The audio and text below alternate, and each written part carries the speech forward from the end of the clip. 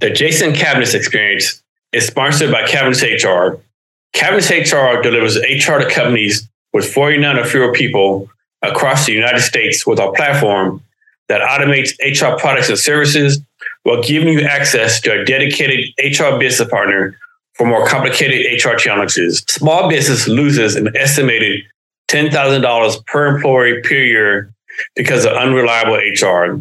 Small business owners are spending an average of 25% of their time on HR, time that would be better spent taking care of their people, their customers, and building their business. Cavness HR saves small business owners time and money on their HR. Sign up at www.cavnesshr.com or email me at jasoncavness@cavnesshr.com to learn more. Cavness HR, focus on your business. We've got your HR. Don't you know, pump it up. You've got to pump it up. Don't you know, pump it up. This is the Jason Cavness Experience, hosted by Jason Cavness. Join Jason as he talks to small business owners and startup founders and other interesting people as we gain great insights about business, people, leadership, HR, and how each guest strives to be great every day. This week's the Jason Cavness Experience is from the time I helped host a panel for some LSU students. So recently, LSU brought up a group of 12 to 15 students from LSU who are studying entrepreneurship to Seattle to learn about startups, entrepreneurship. They went to Amazon, Microsoft, and I was asked to host a panel for them. So it was a great conversation with myself, Byron Robinson, Ruben Chu, Amy Swanson, and Eddie. We each talked about entrepreneurship and our views and took questions from them. So it was a great conversation with them. Hope you enjoy it. So how's it going to work? Each one of us got to introduce ourselves, give like a talk about 5 minutes about everything you want to entrepreneurship. Don't ask each one of them like one question and then we're going to turn over to you, right? So I'll go first. My name is Jason Cavness. I'm a retired Army officer. Been in tech some kind of way since 2014. And each one of us is going to have like a different perspective on like the entrepreneurship. My perspective is like, it's not unicorn and rainbow, right? This shit freaking sucks, right? Like you have to be mentally strong, right? You know, maybe you're lucky and start a company 2 months later, you have to be a millionaire. Well, odds are you're not, right? Some of this is so stuck out, right? So when you start your company, you get a lot of like some good, some bad. But you got to remember it's from their perspective, right? What worked for me might not work for you, and vice versa, right? So keep advice, with a grain of salt. And the other thing too, you're going to go through a lot of people, right? No one's going to have your drive, you want to succeed, right? It's going to be like, it's your idea, your passion. Even when someone's like your co-founder, they might not be as passionate as you are, right? So I keep that in mind. Also, you get a lot of advice, a lot of people offer you to do stuff. But I would say someone wants you to pay for it, don't do it, right? Like when someone says, hey, Jason, pay me $5 a month, I'll let you make you pitch, right? Don't do it, right? One mistake I made is like paying for stuff we're not going to have, right? Like you might think, I really don't do a sales platform, but man, it's 6 months free. Maybe you pay this money. 6 months later, you never use it. And you might be only $30 a month. That stuff adds up, right? And then you got to be there for long term, right? And make sure you take care of yourself, right? Everyone can be Elon Musk and work 120 hours a week, right? You gotta take breaks, right? You gotta have a beer with your friends, do different things. Another bit of advice I would do, like if you're doing a startup, I would work for another startup first, right? To learn how to do it, right? Now, of course, that's bad advice because the person who tried to start is a jackass doesn't know what he's doing, right? So it's a myth. One thing I would like, whatever we tell you on the panel, use your own lens, figure it out, right? I think what else? How many of you know how to code? If you're a tech co-founder, you definitely have an advantage, right? I'm a non-tech founder, and these tech people, they be freaking killing me, right? Like if you can code, you have a big advantage, right? Whether it's fair or not fair. I'm sure I have some more stuff to say later on. I'll pass on to Amy right now. Hello, my name is Amy Swanson. I am the CEO of Ultropia. Ultropia is a hard tech startup that is building an energy efficient washer and dryer. My background is in electrical engineering. I'm currently a first-year MBA student at the University of Washington Foster School of Business. I really encourage you all as students right now to take advantage of all of the opportunities that you can engage in as students. As a hard tech startup, it's a lot slower for us, and we need the resources at the university, honestly, to slowly build out a washer and dryer. You don't wake up every day and be like, I'm going to build an appliance. And so we're a lot slower, but the benefits of the university. The first thing I would recommend is student pitch competitions. Our company won 12, 13 cash prizes from different student pitch competitions. We won first place in MIT's Climate and Energy Prize. We won first place in UW's Global Innovation Exchange. There's a number of competitions that are available to you as students. If you're curious about any of these student pitch competitions, please feel free to reach out to me and I can help you look at your pitch deck and help you navigate some of these processes. They will really, really refine your pitching and really, really help you understand what your value proposition is. You are all studying entrepreneurship? Mm-hmm. Okay, so you probably have heard of some of these competitions, and I recommend for you to engage in them. Another thing that is available to students that I highly recommend is the National Science Foundation's Innovation Corps program, which is also available. There's regional programs. There is probably a site program somewhere in your region that you can participate in. Usually you can participate in a 2,500 grant program that has you go through a customer discovery process. So you come with your idea. They have you interview 25 people just to validate your idea and put your hypotheses on a business model canvas. If you have an idea, you want to get it fail as fast as possible. And so do everything you can to see if people are interested in your idea, put all your assumptions on paper, and then take it out to the world and see. A lot of people want to work on something in isolation. Don't do that. Go work. You're at a university. Work with the people that you have on hand. You're paying tuition. It's so special to be around people in a similar mindset with you who want to create something lasting. Because entrepreneurship is hard, and you have access to these resources, so you should engage in them. Say iPhone? Yes. Or we have it. Oh, yes. Please do iPhone. It is amazing. Shout out to that. We also recently did the national program of iCore as well. And so if you participate in the site core, then you can also participate in the national program, which is a $50,000 grant that's associated with 100 interviews. And even if you just do 100 interviews, not through a program at all, the number of connections that you'll walk away with.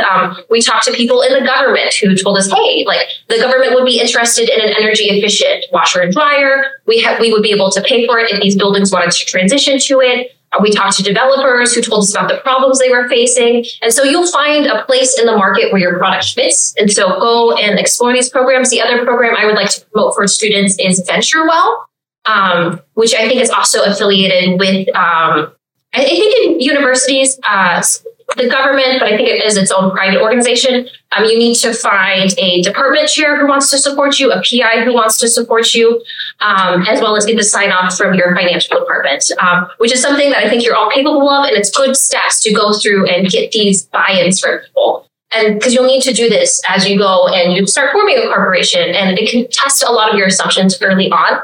VentureWell is a $20,000 grant program where you interview some customers. They have a workshop.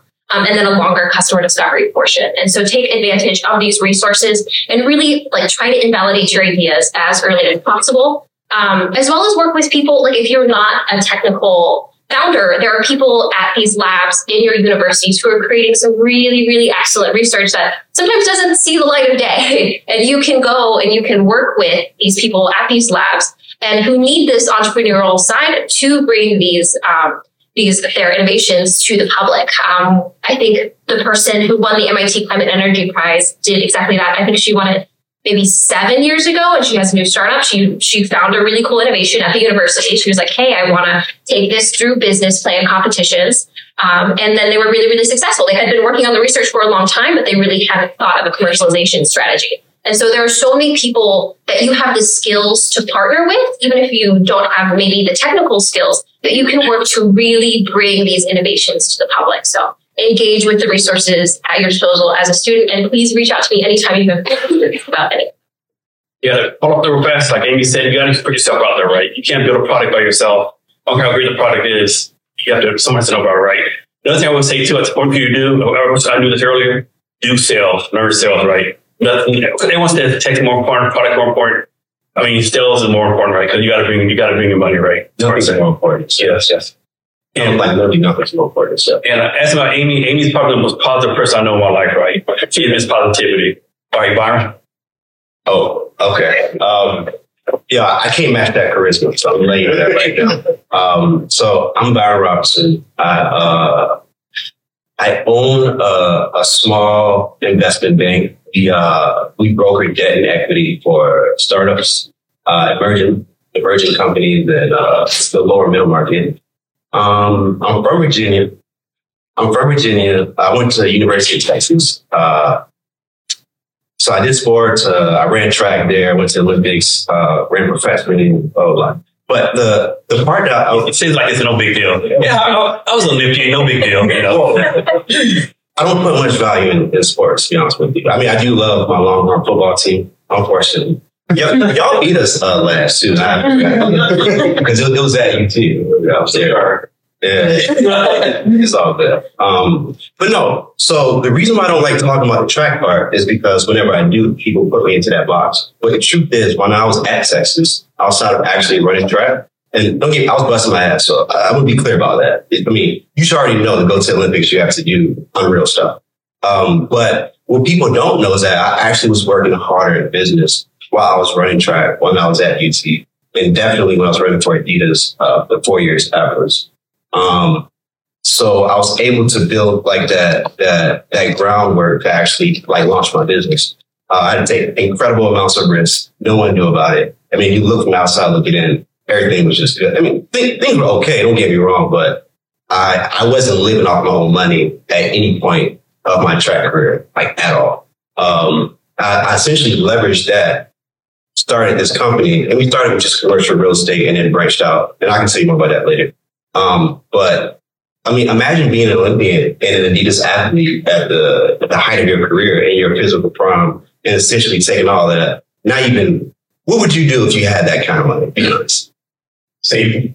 No, you wouldn't. No, you wouldn't. I'm putting $200,000 in front of you right now, cash. First thing you do is buy a car. You're gonna get a nice spot.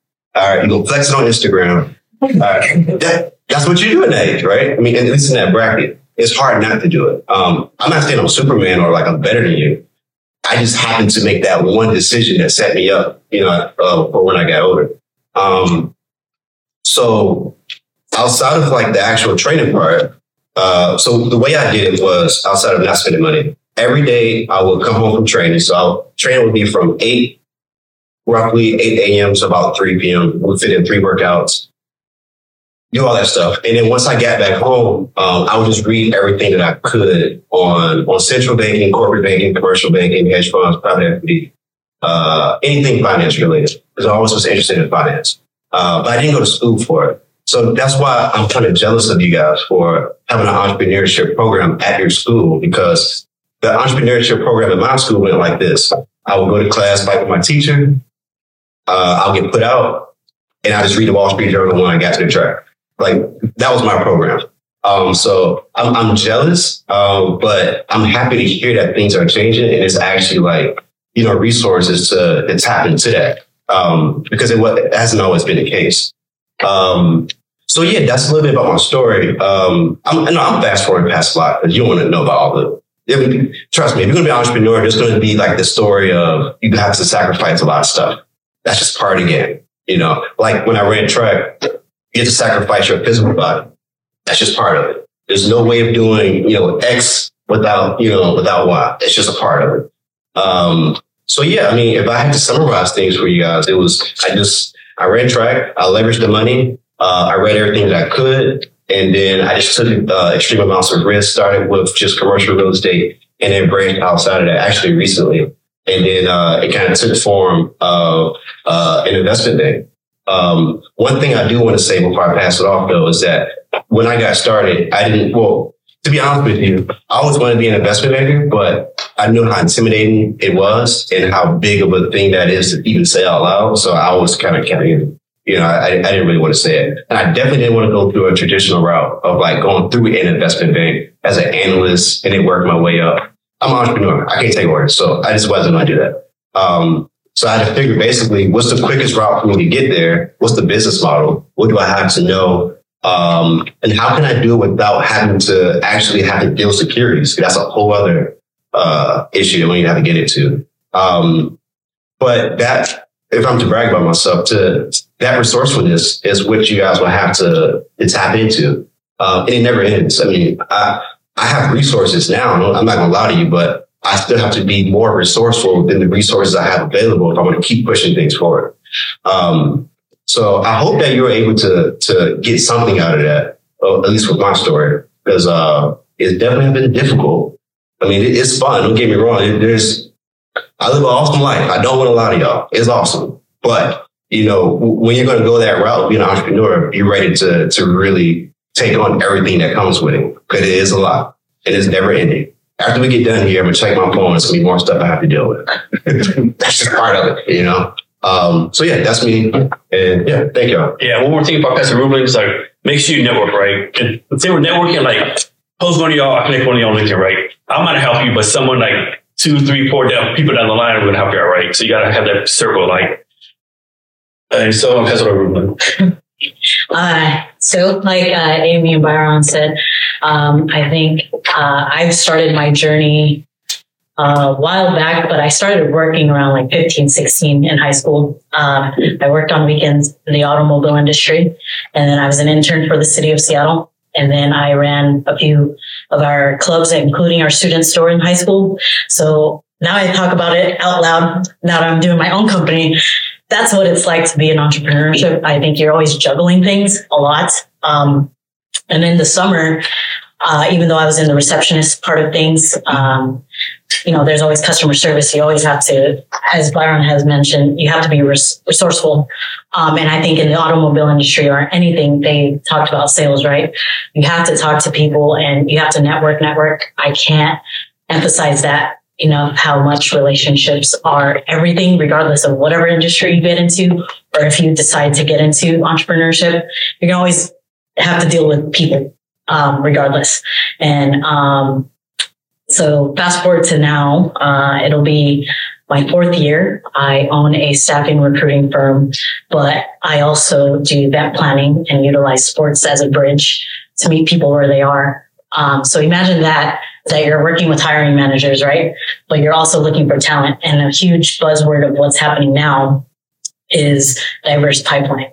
We want to talk about diverse pipeline. You got to meet where people are. It's not in the traditional route anymore. It's not where people are. You can bring your resumes. Yeah, that's cool. But I think it comes down to relationships. A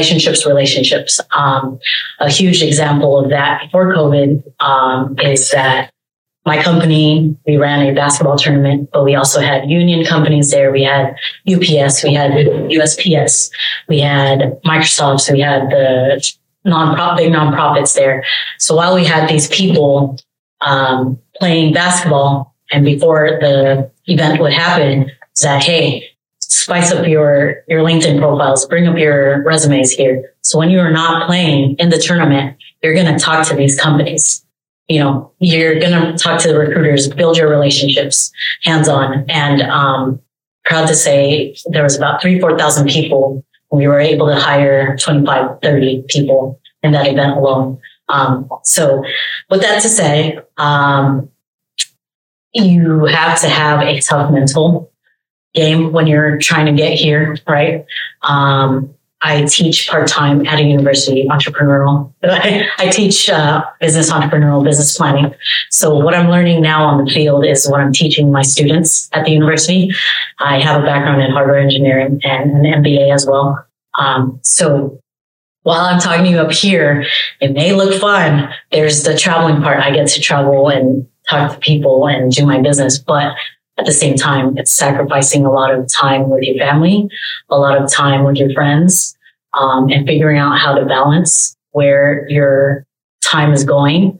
Be intentional where you are going with your time, because the time of the essence is really a big thing, because you can't take it back.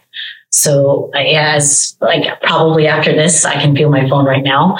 I have my 2 business partners doing this, but I also have a nonprofit that is in the community that has 50,000 people here in Washington State alone. But we're here in San Francisco. We're launching in Detroit right now. We're in Austin, and in Colorado right now. So please talk to me after. There's a art of interviewing.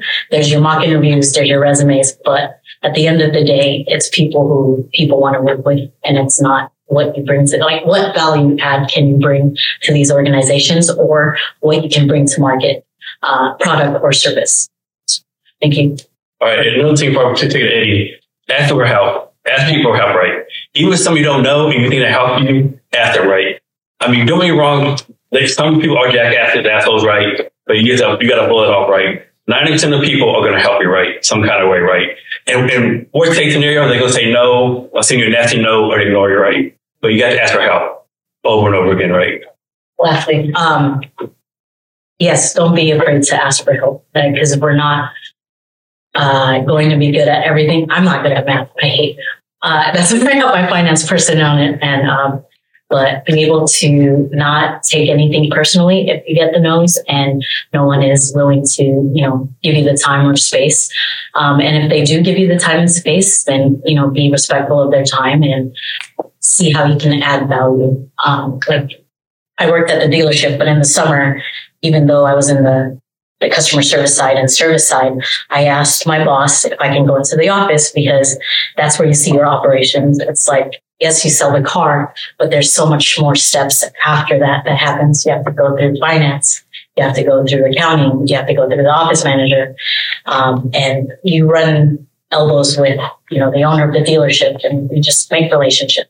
I think that's your big one, is to be able to meet people wherever you go. And Ruben's claim to fame is she believes she's the world's best aunt. Yeah, I have 3 nieces.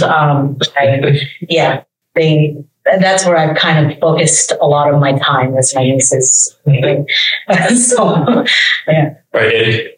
Well, before I go ahead and introduce myself, I just want to echo just how important it is to, I would encourage you guys to build in public. When doing that, you actually will discover who's in your corner. And you'd be surprised how many people are there for you. And how many people you don't know that, by announcing to yourself, the world, that you're a problem solver, are right behind you. They got your back. And so I just recently lost a crowdfunding campaign refunder, and people I had forgot all about are sharing on social media, right? Like, I forgot told about these people, and they're like sharing my stuff on social media because I built a public life. So that's a good thing that you just said.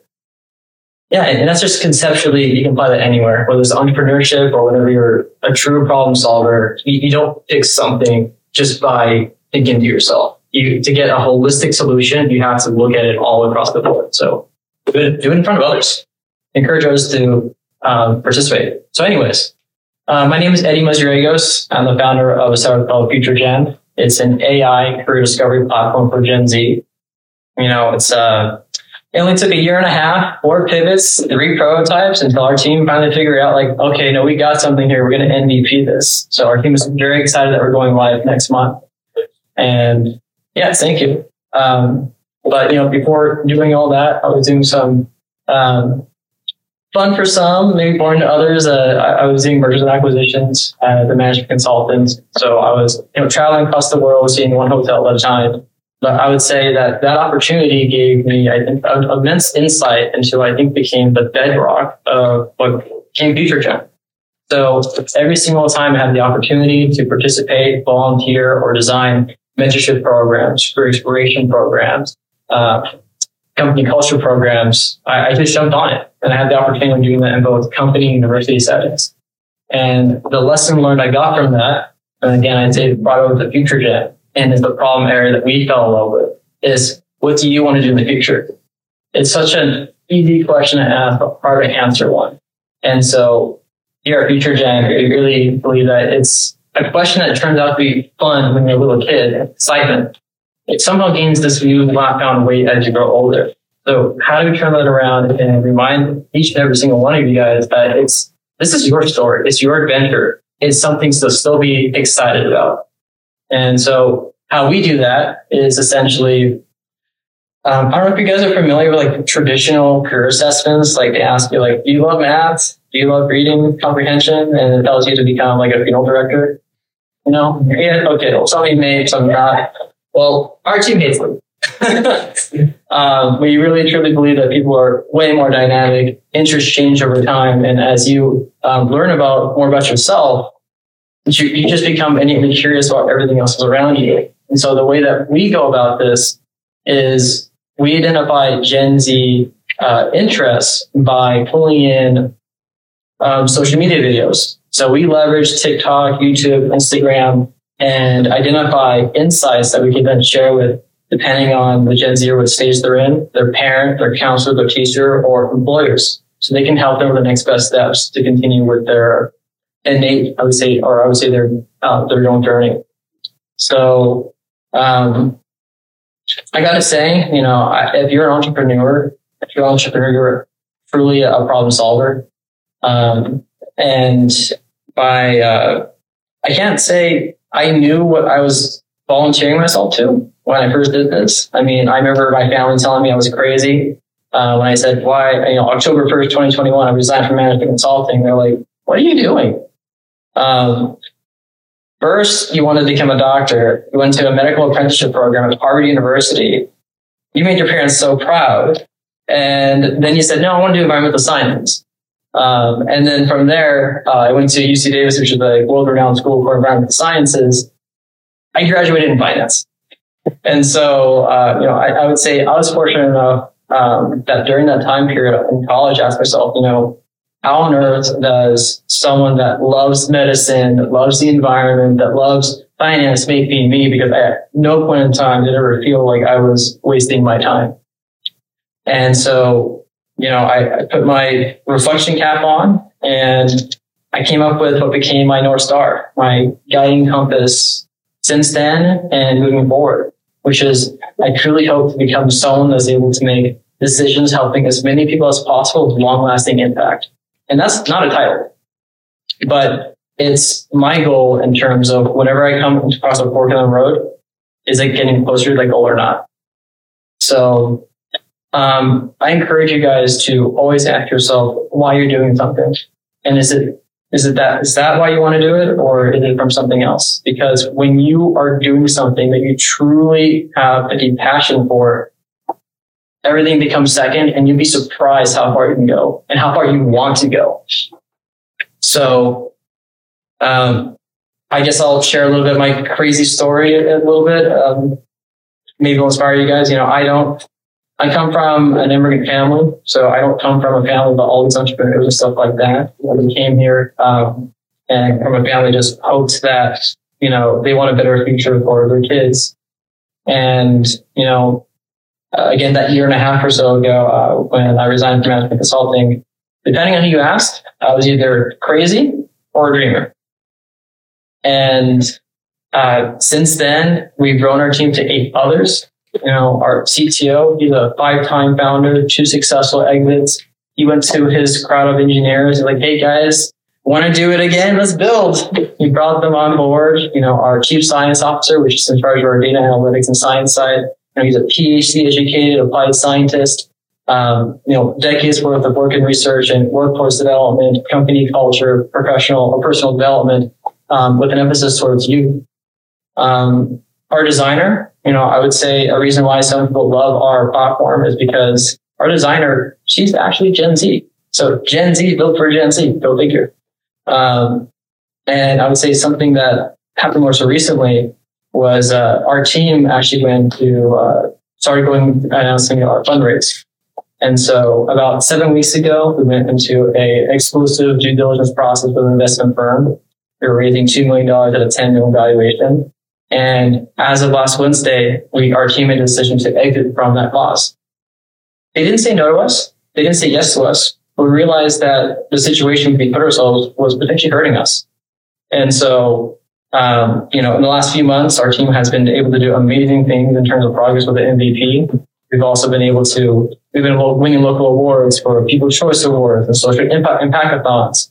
And, you know, across the year and a half, we have been able to build an investment community that has been wanting to catch up with us. And so by them following us for the last 2 months and asking us what's been going on, I don't really want to tell them you have to hurry up and wait. So we exited from that, and it was our team then asked ourselves, what were the lessons learned from this, and how can we put ourselves even to a greater position for the next steps, for the next race? And so we realized that our team has amazing capabilities in new product development and also R&D, but we did not have anyone who was instinctively sales and marketing. Across the year and a half, we've been able to develop a whole bunch of potential verticals. That's a whole different thing I'll dive into, but we then asked ourselves, if we're able to go to the VCs again, we know it would be really killer if we're able to demonstrate new product development, R&D, and sales and marketing capabilities.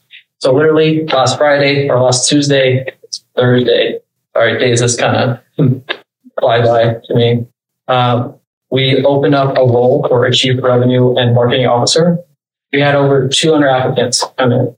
And literally since Monday to today, minimally 12 or 15 calls a day talking to really amazing people who, we're excited to potentially, as we're considering the next steps. And so, yeah, it's crazy. And as we continue to build them public, and again, announce ourselves out there again, we're getting warm introductions to a lot of the local Seattle VCs and into our network again from the San Francisco, Sacramento area. But anyways, as an investor, I cannot tell you I knew that was going to happen, or we're going to be next year or a year from now. So to some, that's exciting. To others, that's not for them. So I'd encourage you to have that honest reflection on yourself, where you are in terms of, are you a founder or are you a supporter to make a better world happen? So pass it over to you, Jason. And his claim to fame, his mother makes the business a lot in the world. Yeah, right. So Amy, for you, so this is going to be a slight exaggeration, slight generic. So some people in stock community will say, within 90 days, build an MVP, product market fit, and have $1 million in MMR, right? Other side of the spectrum, other people say, never quit. I don't care if you have 10 years, no product, no whatever, keep going, right? I've had this one in the middle. Like, what's your advice on that? Like, when you keep on going, quitting, pivoting, all that kind of stuff. I think if you know what your value proposition is, and it's a real value proposition, and it's something that you've tested and you're seeing traction for it, I would stick with it. I think people get these ideas in their head. It needs to be this fast or this long. You can put in limits for yourself. You need to eat. You need to survive. If it gets to a certain point, you can go get a job and do it on the side. Like, know what your limits are and when you are not okay and when you need to be like, okay, I need to put this aside right now. I need to take a break and focus on yourself. I wouldn't put any arbitrary number on it, like 3 months or like, it needs to be 5 years. We are hard tech. We're building a washer and dryer. It's going to probably take us like 3-4 years before we have an MVP. Like, it'll be a long time. We've done some bench tests. We have these things. It's really, really good direction. So we have these, like, the technology that we can point to, but before it's a product in someone's hand, it's going to be a very long time for us. And we're okay with that. And we know what our timelines are,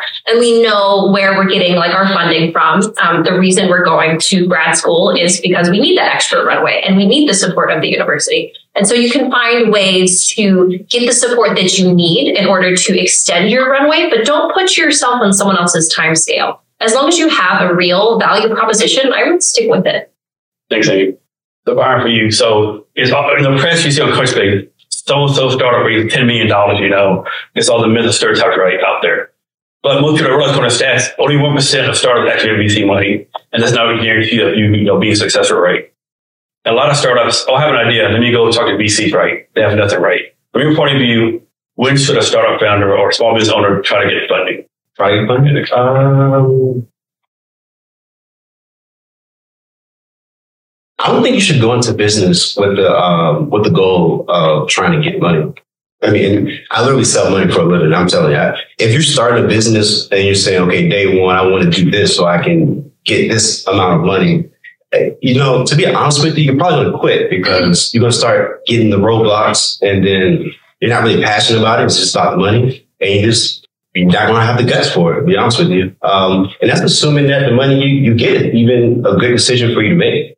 I think your first goal should be, I'm not trying to pursue your goals, but I think your first goal should be, can I get this? Can I deliver a good product first? Like, can I actually ship a product? Most people don't even ship a product. They kind of like, they'll listen to some podcasts, they'll read a few books, do an IG post, and kind of get the high off that. That's not shipping a product. I would focus on, can I ship a product? Can I do it well? Can I create a company, a culture? Can I cash flow? Can I keep the lights on? Like, eat, put food on the table? I wouldn't worry about even trying to raise money.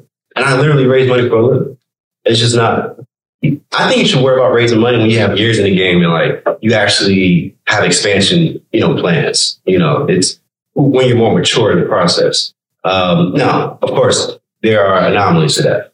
We know that there are the unicorns and like even like Eddie over there. Like there are examples to where it makes sense. But if you're going into it expecting to do that, you're probably not going to get to that point because your heart's not in it and you're going to quit. And that's the majority of startups, by the way. That's why they quit, because they don't actually want to do it. They just want to get some money. If you want to get some money, go get a job. It's much easier to get money doing that, to be honest with you. Go to med school. Does that make sense? Mm-hmm. Do you understand where I'm coming from? Yeah. Okay. Environment is a good point. Like if you have a startup, it needs to be something you're passionate for, like some kind of problem you want to solve and you're passionate about. You just start a startup because AI is the latest hot thing, right? You're going to quit in 3 or 4 months because like this shit is hard, right? And if you're not passionate about it, you're going to have the drive to keep on going. They're going to quit sooner than that. Yeah. They're going to say, no one put me on. Yeah. I didn't get the handshake, or the VC blew me off, or there's going to be something like that. So they're going to quit much sooner than that. Actually. By the way, all that stuff is normal. By the way, yeah. I mean that's just part of sales. You're not going to land every client. That's just what it is. If you have an issue with someone saying they don't like what you're doing and like it kind of affects you kind of get your feelings about it, listen, go serve coffee or something, because I get it to this day. I got it this morning, actually. I won't go into detail about it, but and I would say by most people's standards, I'm a successful guy. And I still get it on a weekly basis. So like, if you don't have the heart for it, I'm glad you know it now and you didn't waste years of your life. I don't want to be pessimistic though, because it is awesome, but you got to kind of just know what you're getting yourself into, because it's not just roses. Yeah. Another thing too, like we talk about being mentally strong, you're going to hear no like 99 or 100 times, right? You're going to hear no all the time, right? And sometimes, what's always going to be mean-spirited, be honest, but most of the time, it doesn't line up, something's going on, right? But you can hear no a lot. You just have to get used to it. So we're looking for you. So with startups in tech, a lot of people say, only hire A-top players, right? But, however, most A-top players are starting their own company. They're going to pay $1 million by Amazon. A-top players are kind of hard to find, right? So startup founders try to bring on B founders, make A founders. Like how can people make their team? You have to enjoy the people you work with, but also know what strengths you bring to the table and what weakness you have. Complement whoever you're looking for to bring on the team. There will definitely be different personalities, whoever you bring on board, because you may want one way of doing things. This person does things. I'll give you a prime example. One business partner of mine is very A-type. The other one is all over the place. And then here's me in the middle trying to meet them. Here I'm like, okay, I get you, but I also get you. You need to figure out how to get down here on earth. And so, because, as a dreamer, I'm a visionary, but I'm also a dreamer, but I'm also realistic of how, I'm a very results oriented person. So we have a timeline. You have to get it done. What will that make it happen? What do we need to do as an organization, as a team to make it happen? And sometimes it may be outsourcing the little details and the admin stuff, or it may be outsourcing the marketing and everything. Sometimes you don't have the capacity to do it, but you also don't have the funds to do it. So somewhere down the line is that you have to do things that you don't want to do, and you have your weaknesses and you have your strengths. So you have to power play of make this happen, or this one will do this. And if you don't get it, you have to look for help. Find help somewhere, because sometimes it's the service. Sometimes my services are needed, and sometimes this organization may not have the funding, but there's services that I may need for my organization to make it work. So therefore, there's the resourcefulness again, and sometimes it's not money all the time of supporting other people or organizations. It's like, how can you make it work for yourself, but also make it work for me, and make it work in the middle where you're not resenting me, I'm not resenting you, because it's not working.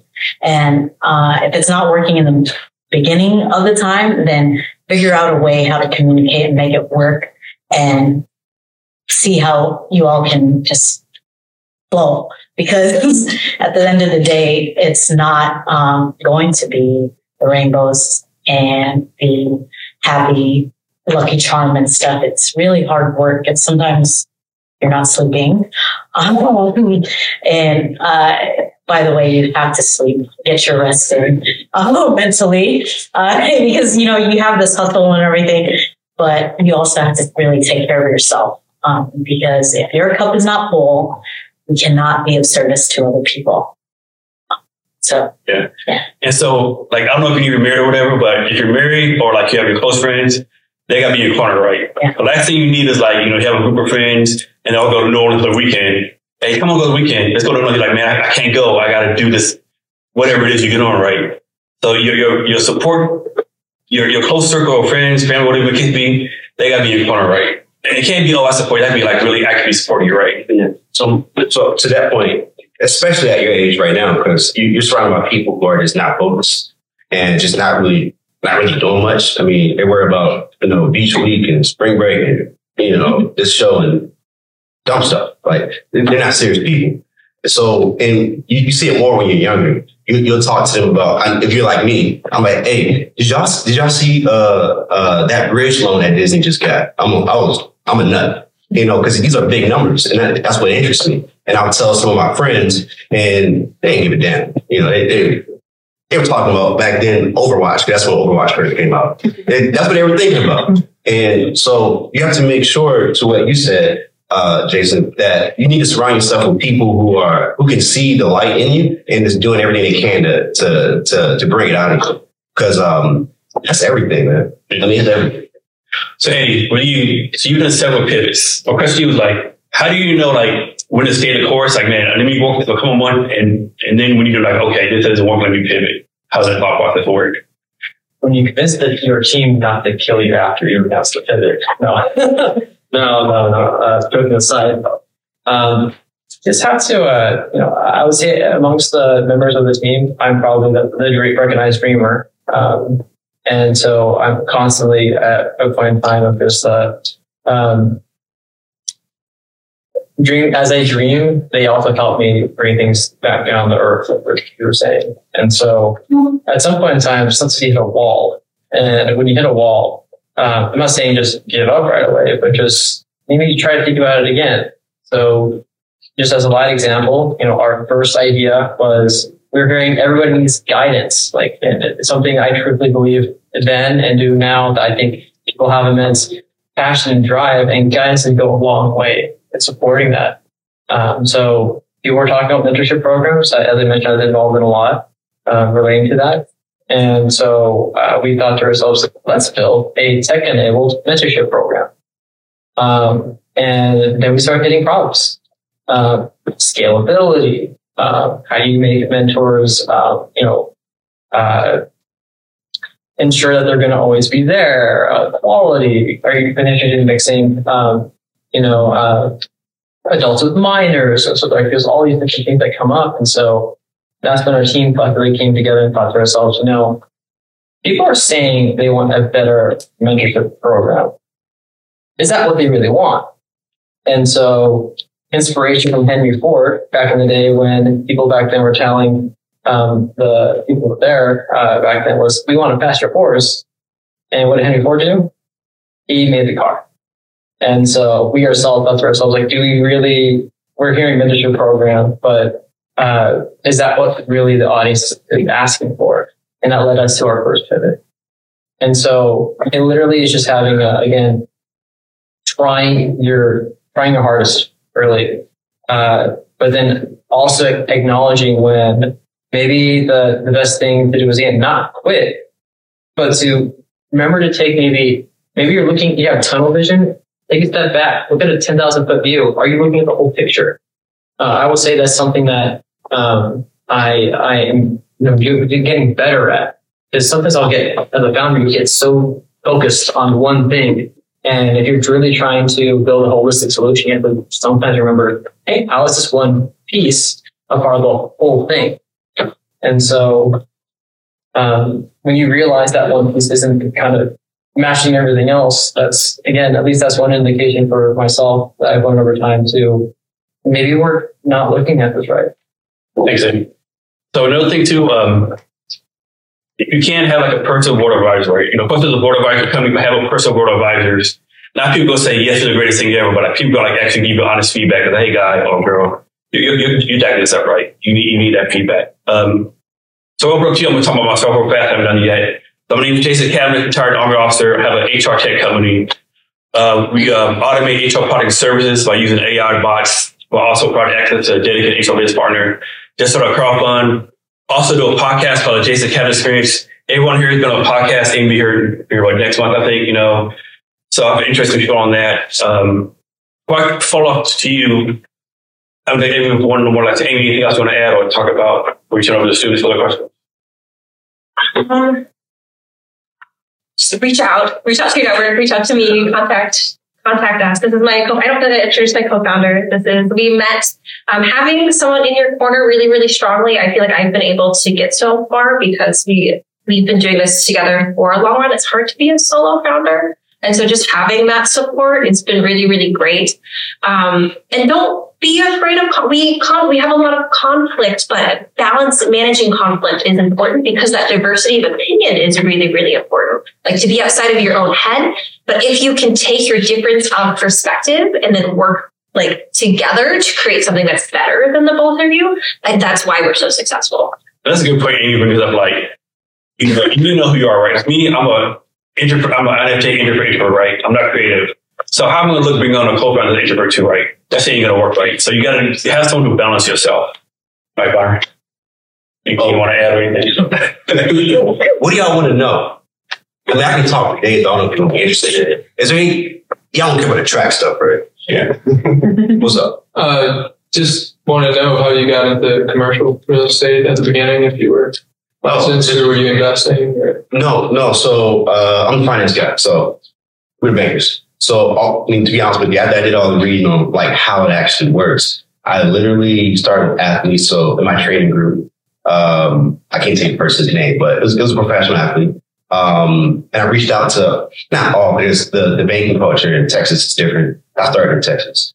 It's different than it is out here, pretty much everywhere, because there's so many banks and credit unions there, which is a good thing. So I reached out to maybe 70 of them, between banks and credit unions in Texas, found out their lending criteria, what they were looking for, and then started with my training group, in Texas. So that was the first deal. That was the most money I've made in one go at it. And then from there, I just hit the networking groups hard. I mean, I was shaking every hand that I could, and just got started that way, to be honest with you. And then, once you get started with stuff, you have an idea of where you want to take it. But once you get started, it's like a snowball effect as far as your network, because then that person know that person, and then they know you as, the person that do this, and then the leads just kind of start automatically just coming in from there. So that's how I got started. Thanks, Bob. Yeah. So anything else you want to add before we turn on the question? I want to know, what else are you, what are they? Yeah, we're just open for questions now. So just ask any questions y'all want. It's the best part, too. Yeah. Don't be shy. So you go to all videos. Do you like the benefits you get more from being in the position, or do you like the position itself? So I answer that real fast. So a lot of people that start a company are like, man, I hate working for my boss. I want to be my own boss. Right. your customer is your boss, your employee is your boss. So being a CEO isn't about being a boss, right? It's about serving others and solving problems, right? This is my answer to that. So anyone else go ahead on. It's awesome. You're really passionate about it? Yeah. Well, it's awesome. I mean, people treat you differently. They just do. That's a fact. They just do. But to expand on what Jason said, I mean, being the boss doesn't mean, let me tell you what it's not. Being like authoritarian, kind of just, you do that because I said so. It's really not that. What you have to do is be incredibly diplomatic. You have to convince your executive team. For me, my executive team, my bankers, my clients, the vendors that we work with. So like the private equity firms or the hedge funds, like that's really what I have to constantly be convincing people that they should be doing whatever it is I want them to do. But listen, no one's going to say, I'm going to be honest with you. It is awesome. Like I was at the car dealership the other day. Guy asked me what I did. Told him he treated me differently. It's lit. I mean, it just is. Yeah. But I mean, if you look at what the reality of what the job actually is and what you actually have to do, I mean, if you're in it to get the recognition, you're going to quit because it's just like running track. Yeah. If you're in it to make the Olympic team just so you can take that picture, you're going to quit because the work it takes to get there is so much more than actually being at the Olympics. It's not even close. It's so far apart. It was shocking.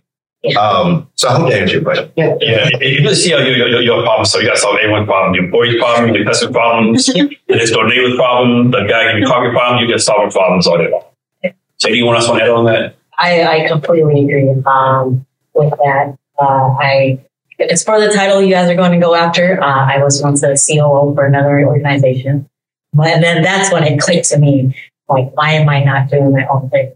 And, I think once you see the operations on how a business actually runs, it's a lot of work. And it's also a lot of stuff you're not going to want to do. It's there's the day-to-day stuff. And, but at the end of the day, it's either you're wanting the freedom, because you do have, when you get a lot of time, you have to be able to time block, time manage your own time, and really stick to it, because you're not on someone else's schedule and someone telling you. It's kind of your own, but on your own, you're holding yourself accountable to what you're wanting to get done or accomplish to the next thing. You're not waiting for someone to tell you like, hey, I need this. No, it's you trying to get that client, and it's you following up with that client, and it's you closing that client, and it's you providing customer service and asking what they are needing next. Like, what's next? Are you okay? Like, you need anything else? You're pretty much catering to your clients, because that's the one that will make you want to do A, B, or C. And your scaling part, I think, when it comes down to it, I'm now in that scaling and growing where I am now, is that sometimes it's not a pretty sight. You have to really reflect on it. It's like, okay, so where is the deficit of finances? Like, where are we spending, your I's or your T's and everything? The class that I teach at a university, I somewhat teach from the textbook, but I also teach from my experience, because I tell my students at the university, I'm like, hey, you can teach all of this all you want in the books, but at the end of the day, it's like, it's a trial and error. And are you really willing to risk and take X, Y, and Z to get to where you want to in the next 5 years? Hey, Bob, question for you. How often should someone follow up? Some people say follow up 2 or 3 times. Some people say follow up until we get a no. How often should someone follow up? I don't have a hard number. I don't believe that kind of stuff. I mean, I just follow up. And to be honest with you, I have a lot going on. So like, if I follow up and I don't hear anything back, I'm probably going to forget about it. Again, to be honest, I'm probably going to see them again. So it's, it's too, I think when you haven't done business, like, you try to be too tactical about it. And you're not, like, you're trying to do the cheat and not really just do the natural way of shaking a hand, kissing a baby, and like kind of doing it that way. Because, I mean, if you're doing that and you follow up, we're going to respond anyway. By the way, people are busy. I mean, especially as you get higher in business, like, busy people understand busy people. You wouldn't even remember that they didn't even hit you back. It's just, you got too much stuff going on. That didn't answer the question. Someone else had a question? I'm sure they intertwine, but how do y'all manage passion projects with business? They do intertwine for me. They do it tomorrow. So what my exact strategy is to leverage, because I work directly for CEOs, founders, et cetera, or like chief investment officers. So I just leverage that into my passion project. So the way I approach it is, because of there's off balance sheet there's an off balance sheet asset to have an investment bank, because it's hard to quantify relationships. Now, it's not a hard asset. You can't point to it, but it's there. I guess it would be kind of under equity, but I don't know. It's hard to. So what I do is just call in favors. Hey, Fred, I'm doing this thing. I did that thing for you. How are the kids? Can you help me out here? Of course, Byron. You're the coolest guy I know. But it is a lot like that, though. Yeah. Anything else want to add on that?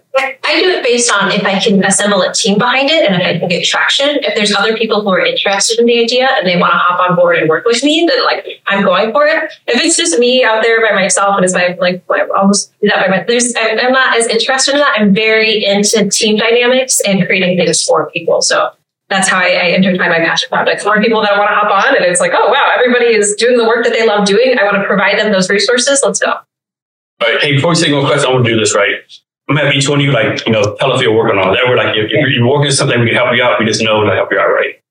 So we'll go with you first. Are you either you're working on a company, you think about working on a company, or what's your ideal? Maybe. I'm interested in the cannabis industry. You're in the right state. Yeah, I have a lot of people. It's a state to be in. Yeah. Thank you. I have a lot of investment partners that are actually looking to put more capital in the cannabis space. So. Is it legal in Louisiana? Not yet. Not yet. Okay. Not yet. All right. Next, please. I'm Angie.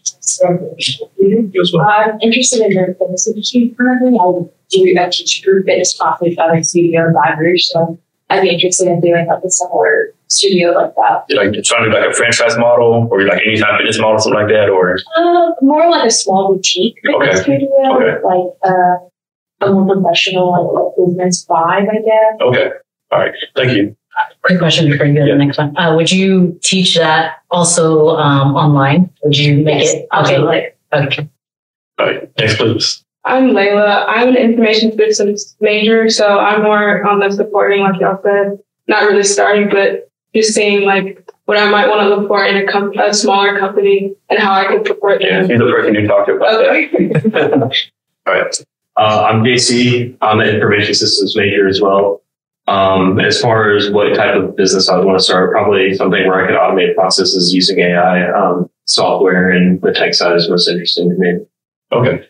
Thanks. My name is Quincy. I go back to you. I want to start ideally an entertainment production company, similar to that of Universal or Warner. I want to stay on the smaller, more independent side, but something that creates quality materials to put out for Thank you.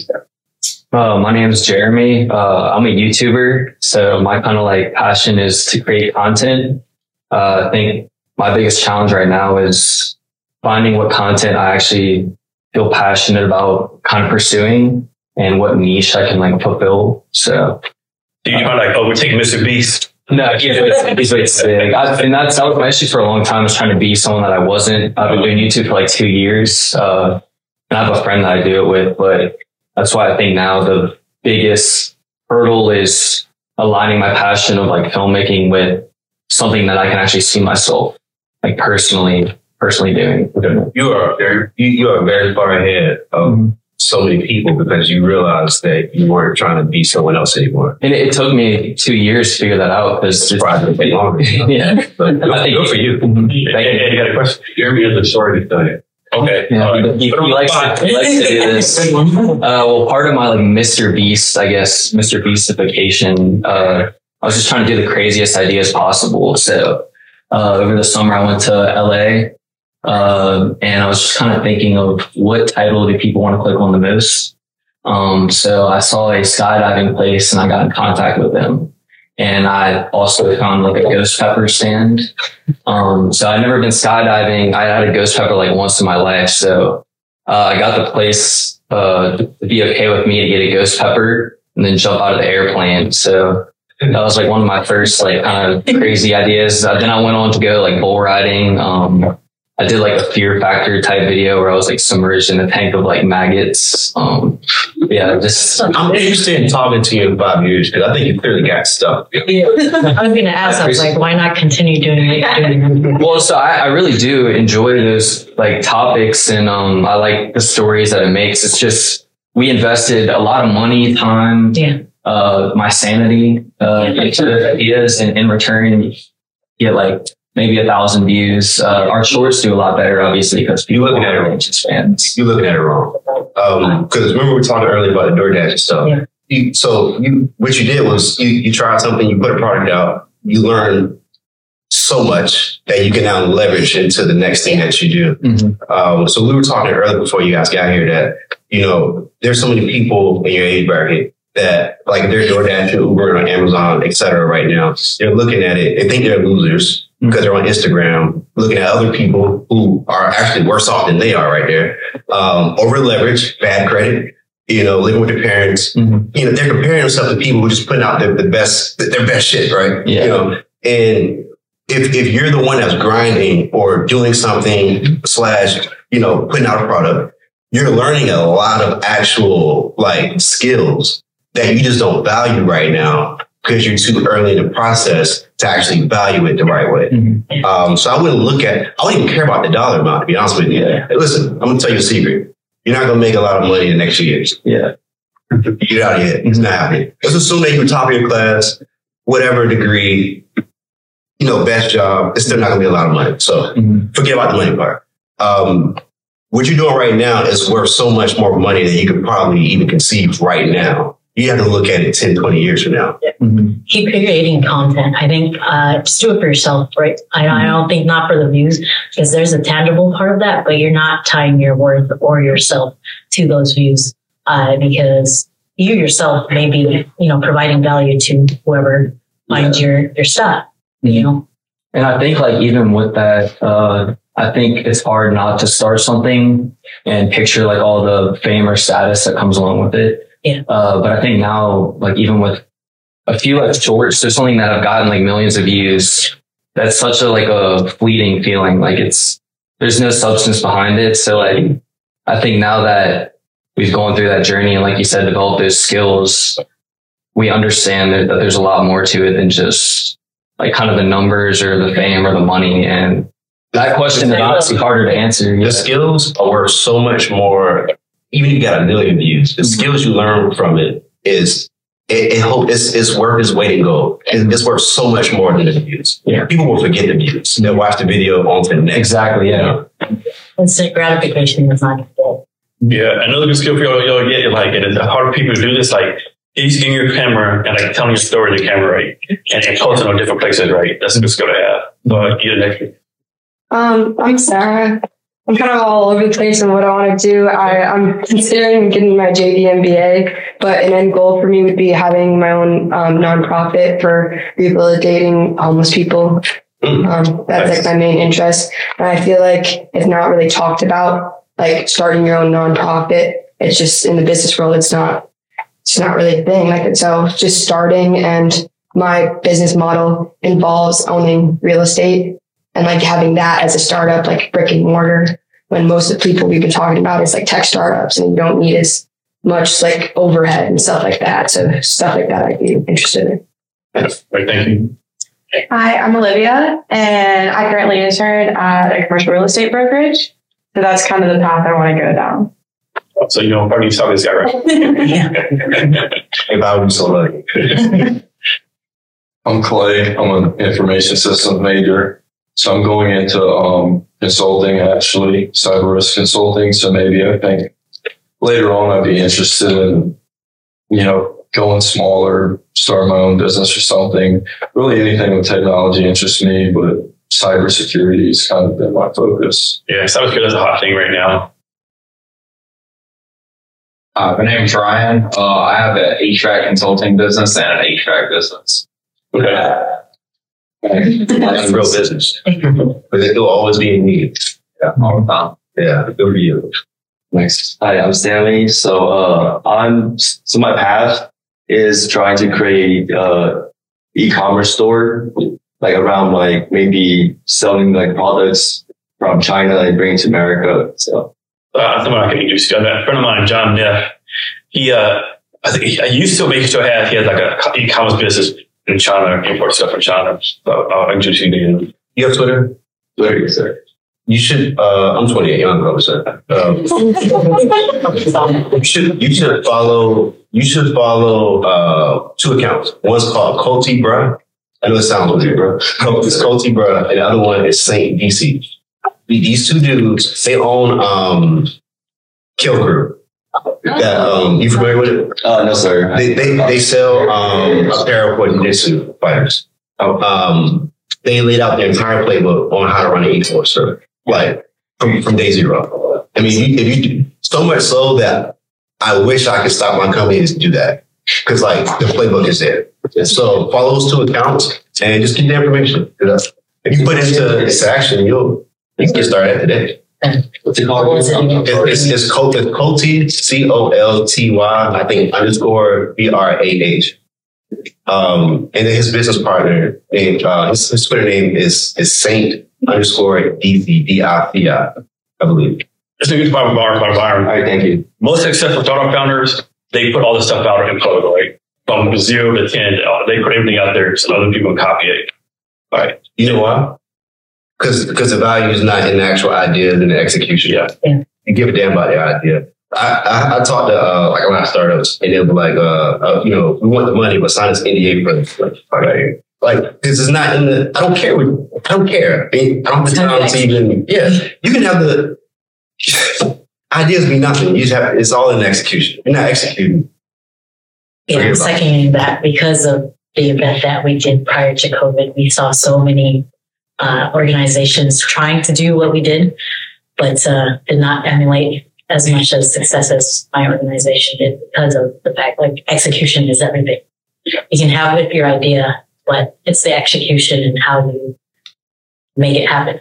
Yeah. All right, next please. I'm Elijah. I'm a filmmaker. I'm an entrepreneurship major. I wanted to make films because I think there's a lot of opportunity in the industry for change. I think that we're not making movies the same way that we were in the 90s, back when the people that are really into art cinema and art house film, but also the moviegoers and the popcorn lovers, there's a chasm today where they're totally separated and they're not enjoying the same things, which is why they don't see the movies they are enjoying in the Oscars. I want to bridge that divide. But simultaneously, while I make films and I started my freelancing videography company, where I tell people stories. I care about being a storyteller, and I see the story in everybody. About 2.5 years ago, my best friend passed away from cancer, and he was into music. So he was a music guy, I was a film guy, and it totally changed the trajectory of my life because I was a freshman. I was just starting with my entrepreneurship degree. Everything was different about my disciplines and how I lived my life. And because of that moment, it was September 10th of this year, will be 3 years, I started writing an album. And so for 2.5 years, I've written an album. So I'm a filmmaker who has an album just sitting on the table, written. I'm recording it this summer, and I'm releasing it September 10th.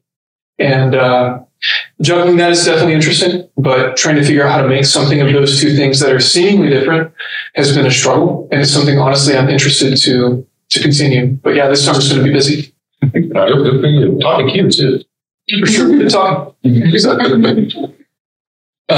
Richie from New Orleans. I just got my real estate license and plan to go ahead with a residential or general contracting company. Start that, and eventually go ahead and start my own projects on the side. Invest in houses and apartments and all that. Yeah. Do you come from construction? Yeah, worked with my dad mostly. He kind of did it was just him doing the labor, maybe one helper. Yeah, small. He retired a few years ago, but with all the learning that we've been doing, I see how that can be scaled much larger. I have about 10 years of experience doing that since I was like 12 with them. So I love I didn't say a lot. So I actually own a parent investment firm, so that houses my investment bank, and I own some real estate and a construction company. So find me after this, because I can help you with that. Yeah. Because construction businesses, Yeah. You have to roll up your sleeves. It's real work. Yes. Yeah. So I'll talk to you. If you're looking for people in the labor union, the person here, my business partner's wife is the political director of Teamsters, so all of the unions. Awesome. Oh, wow. That's a nice connection. That's a big one. Hey everybody, I'm Joseph Flores. I have been in sales in America for the past 5.5, 6 years, and I've loved every minute of it. But I'm kind of ready to do my own thing, so I'm looking into a few different things right now. Looking into the agency model, I'm kind of just running a business and selling and providing a service. How scalable is that? I don't know, because it has a lot to do with your personality, the work that you put out. But I'm kind of exploring. All week I've kind of had open ears, bouncing different ideas inside, but any advice is welcome. You may be the most well-positioned person out of all of y'all right now, because sales is so important. Like, it's just so important. It's the lifeblood of any business. I'm excited for you, to be honest with you. You'll figure out the business part, but you have like that groundwork to pretty much do anything, in my opinion. I don't know what I'm talking about. But in my opinion, I think you can pretty much do anything. You can, as long as you can sell some shit. You pick the industry, you write your own checks. From what I've heard. For sure. I'm Hayden Vadrine. I'm going into my sophomore year at LSU. I own a streetwear clothing company with a few of my friends back at home. Also, and I want to do 2 other things. One more in the near future, I want to make a new social media app. That's what I'm kind of working on the backbone stuff right now. And then later on, after that, I kind of use that as a stepping stone into making a fast food company that's healthy, that can kind of just go around the nation and stuff like that. So that's the 3 things that I want to work on at least right now. Yes. Hey, so thank you for sharing that. So I'm putting everyone on the spot now. So if you have to ask a question, I need you to ask a question. It can be any kind of question, be what's weather like, something serious, but I want everyone to ask at least one question if you haven't asked a question already. So I'm curious, you were talking about the difference between execution and idea, but what's the threshold of how much you sacrifice for the preparation of that execution? And I'm questioning whether or not I even understood your point of everybody can have an idea, but the execution is the most important. Roll up your sleeves and make it happen kind of thing. But I think when you're executing, so say you're wanting to release your album, right? The album. So you would need to either distribute it yourself, or you'll go to a distribution company or the records, right? The records label such as Capitol, or there's independent labels that are here in Washington State, or maybe in your state where you're wanting to do that. So in order for maybe you can release it on your digital platform, or you can release it on a CD in itself. So you'll have to either make your calls, or where you want to distribute them, or how you're going to distribute it, or have people listen to the music that you're writing, for people to hear it. So in that execution, for even, that's the end result, is having people hear your music. But you reverse engineer it. It's how are you making it there, from point A to point B? So that distance, to give you a visual of the distance between ideation and execution, who's the better artist? Mary J. Blige or your homegirl, who can probably sing better than her but never put out an album? One executed, actually, put the product out. The other one just talk shit. Just said, just bragged about herself, didn't actually do anything. Following up on that, so I kind of see entertainment, content creation, and all that stuff kind of as a very high turnover industry. So how would you consider operating in an industry where so much saturation, people are just move on to the next thing? So how would you consider it lasting? Yeah, I can say what I do personally. There's no right or wrong answer to this, in my opinion. But I prefer the model of selling the shovels instead of trying to dig for gold, which is why I don't have a startup. I finance startups. So that's how I mitigate that risk. I play the market. I don't try to be a participant in the market. But again, that's my approach, though. Okay, a little broader, and employ musicians to find that goal instead of trying to find myself. That you're trying to say, or you're saying? If I were you, I'm not.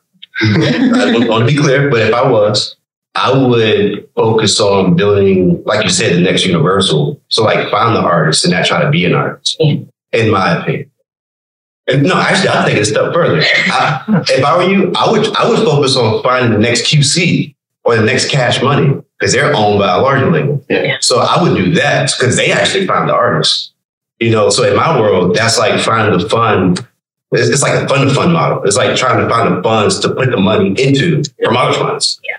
It's just so competitive. I was thinking more so with the stream of independent talent, kind of finding a way to put them in competitive opportunities instead of competing with these huge guys. Like Universal's been around for 20 years. They control all the news outlets, all the film and TV. So instead of competing with them, finding a way to capitalize off of the independent market in such a surplus right now. You couldn't compete with them right now, even if you wanted to. Yeah. There's a label called Selection there in LA. He started 10 years ago, but he's finding these underdog artists like you off of SoundCloud. I found him on SoundCloud, and I've been following him. He's now 30. It's been 10 years, but they've definitely branched out from the entertainment spot and the events, as well as merchandise and the royalties. He has a show on Apple Music with Beats One. So, I'll send that to you. I just want to redefine what it means to be successful in the industry. I feel like you don't have to be a superstar to make a living off of you. That's like, you define what success is to you. Yes.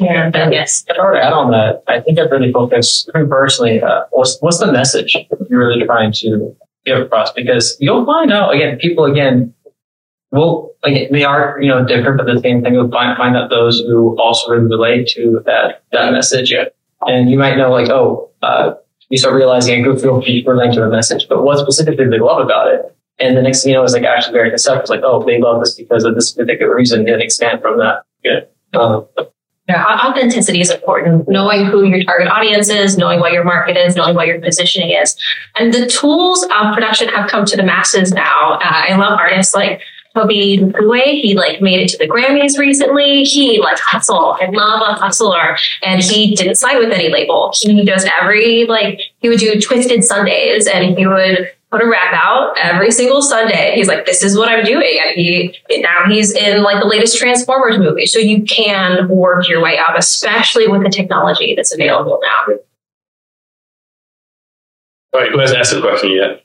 Byron, why did you come to Seattle from Texas? Oh, my thinking. I work all over, so I'm not just in Seattle. But I live here primarily now because my parents moved here. They moved from Virginia to here, and I'm really close to my parents. We're a very tight knit family. So I came out here so I can see them every week, essentially. Because when I was in school in Texas, I never got a song. So I wanted to make sure if I had the means, I'd be able to see them as much as I can. Right. So do you fly around a lot, or do you do a lot of work online? Oh, probably both. Okay. Yeah. I have to be in Houston maybe this weekend. Listen, I'll take any excuse to go to Houston, but I just have to have the fun. But no, I have to travel a lot. I'm all over the place. What part of Virginia? Richmond. Ashburn? Yeah. So I was born in Richmond, but I graduated in 757. Okay. I went to Virginia Beach? Yeah. Any questions on this side? Eddie, I'm going to go work for a big consulting firm as well. I was wondering how you knew it was time to pivot into the startup space, and what lessons you learned from consulting helped you from your startup venture. I think my answer to that's very different probably from a very traditional, someone who wanted to go to on that consulting. So quite frankly, I didn't even know management consulting was a thing. I just did some very great quality work for companies I worked for, and the employees remembered me when they left and said, "Hey, have you considered management consulting?" I was like, "Oh, what's that?" And so I just kind of wandered into the space because one is I'm a learner. So being in a position, have the opportunity to work with some of the immensely smart people was something that really enticed me. So my supervisor graduated from Stanford and went to an M7 school, and his director was from Oxford. And I'm thinking to myself, I just came from this off-target school that somehow ended up here, kind of. And so for me, I was really looking at it in terms of it really fit what I wanted to do in the future, which was in this place, I wanted to know what made successful companies work. And so in this particular opportunity, our clients were private equity. And so they would have our teams get deployed to do due diligence, operational due diligence, and identify red, yellow, and green flag opportunities for synergies or whatnot. And so for me, every single time I went on site, I think I probably did close to 30 M&A deals. where it was a learning opportunity. Like, well, what made these companies work and great, and people wanted to continue seeing them go great. And so that's what really showcased to me. And then at some point, I began kind of ideating Future Gen while I was again working as a management consultant. And at some point in time, it kind of just, my priorities just kind of switched. I realized that not working on Future Gen was no longer secondary. And I was just, every single time I was off work, I was like, oh, I'm going to work on this right away. I remember there was a point in time when I was traveling across the country where as soon as I was off of my assignment, I would literally go to colleges and freak so many college students out like, so what do you want to do in the future? And, you know, then just start getting to know the audience. So at some point, it just felt right. Like I didn't want to do anything else. Thank you. Yes. Kind of adding to that, I'm going to like a larger consulting company as well this summer. And I'm just wondering, as somebody who doesn't really want to start their own business, but maybe looking to working for a smaller business, what do you think are some of the benefits of working for a smaller business versus a large corporate firm? Yeah, so, you know, I had opportunity to work in Johnson & Johnson and Hyundai. Those are my two big companies I work for. Obviously work for. I also intern like at Morgan Stanley, some of the things like that. But I would say for myself, what I learned is in terms of a bigger corporation is that if you're participating or employee there, you're actually part of a machine. And so you have a role. And so when you become a subject matter expert in something in that machine, you become so immensely valuable. They won't want to get rid of you. I remember when I told Hyundai that I was going to pursue management consulting, they literally said, Eddie, what do we have to do to keep you here? They gave me 2 counter offers to keep me there. And the only reason why I left is because I told myself if they did not meet not expectations, but they didn't hit the deadline that I gave myself, that I told them, then that was going to be my sign. And so for a big organization, it definitely is more of you have a specific role, understand it. But I would say the greatest opportunities to grow in the larger organizations is just don't position yourself there. Be very curious on like how everything works, because ultimately, if you become a problem solver, you're dangerous wherever you go. And so when I went to a much smaller boutique management consulting firm, it was more hands on deck. You apply every single lesson that you can. You open the door for them. And so it was just a very different environment. You're in the trenches with your rookie managers. Your manager are working alongside. It's a completely different vibe entirely. And I would say having a honest reflection of myself, if I were to go back into either one of those roles, I think I would love to be a problem solver for our company. I just love, I was nicknamed a Han Solo at Hyundai because I would just kind of just navigate and people like him when he's around. He's a problem solver and he's kind of not off chain, but he just means business. He's just going to figure it out. Han Solo is also one of my favorite Star Wars characters, so that was. Anyways, that's my 2 cents there. And is there anything that we haven't talked about that you want us to talk about? I'm assuming it's anything we haven't covered yet. A lot of good coverage. Yeah, I didn't ask anything personal though. It's been like what events did you run? What events? Yeah, 400 hurdles professionally, but in college, I mean everything from the 1 up to the 800.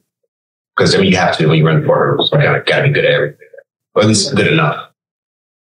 I was curious though. Q shared his dream and vision, but when he gets home, he's going to start working in Netflix. So it's like I'm making it sound like I go to work for Netflix. Dream for Christ. But there's a lot. Can you sort of give the perspective? Like, there's a lot you can learn. Like, I didn't have any clue how much I learned. My first job was at a General Motors factory, manufacturing engineering. And for a year and a half, I said, this job sucks. I'm going to grab it. But I had to do it. I mean, I had tried enough to get up every morning, go in early, work double shifts, and learn as much as I could. But I didn't know what I learned until like 10 years later. Yeah. And I still tell stories about it, about working with union workers and against the UWA at that time and place was just interesting. But you got a lot you can learn at Netflix. And okay, can you guys speak to any? What role are you going to be doing? So it's a sales position. And I was like, that's perfect. Man. Yeah, all you can. I think all of us agreement. If you do sales, do some kind of sales business. Yeah, that's what I think. It's of course, it's not like my passion, but it pays the bills, and it is something that will build my skill set. At least networking, put me in a new city. It's consultative selling, and it's something that's a back product. I mean, Hershey's been around for 100 years. It's been around for hundreds of years, so I can probably sell that easily. So yes. Let me tell you something. You better make it passion. I'm going to tell you why. It's not even about the product, because you're going to be talking to people. You're selling yourself right now.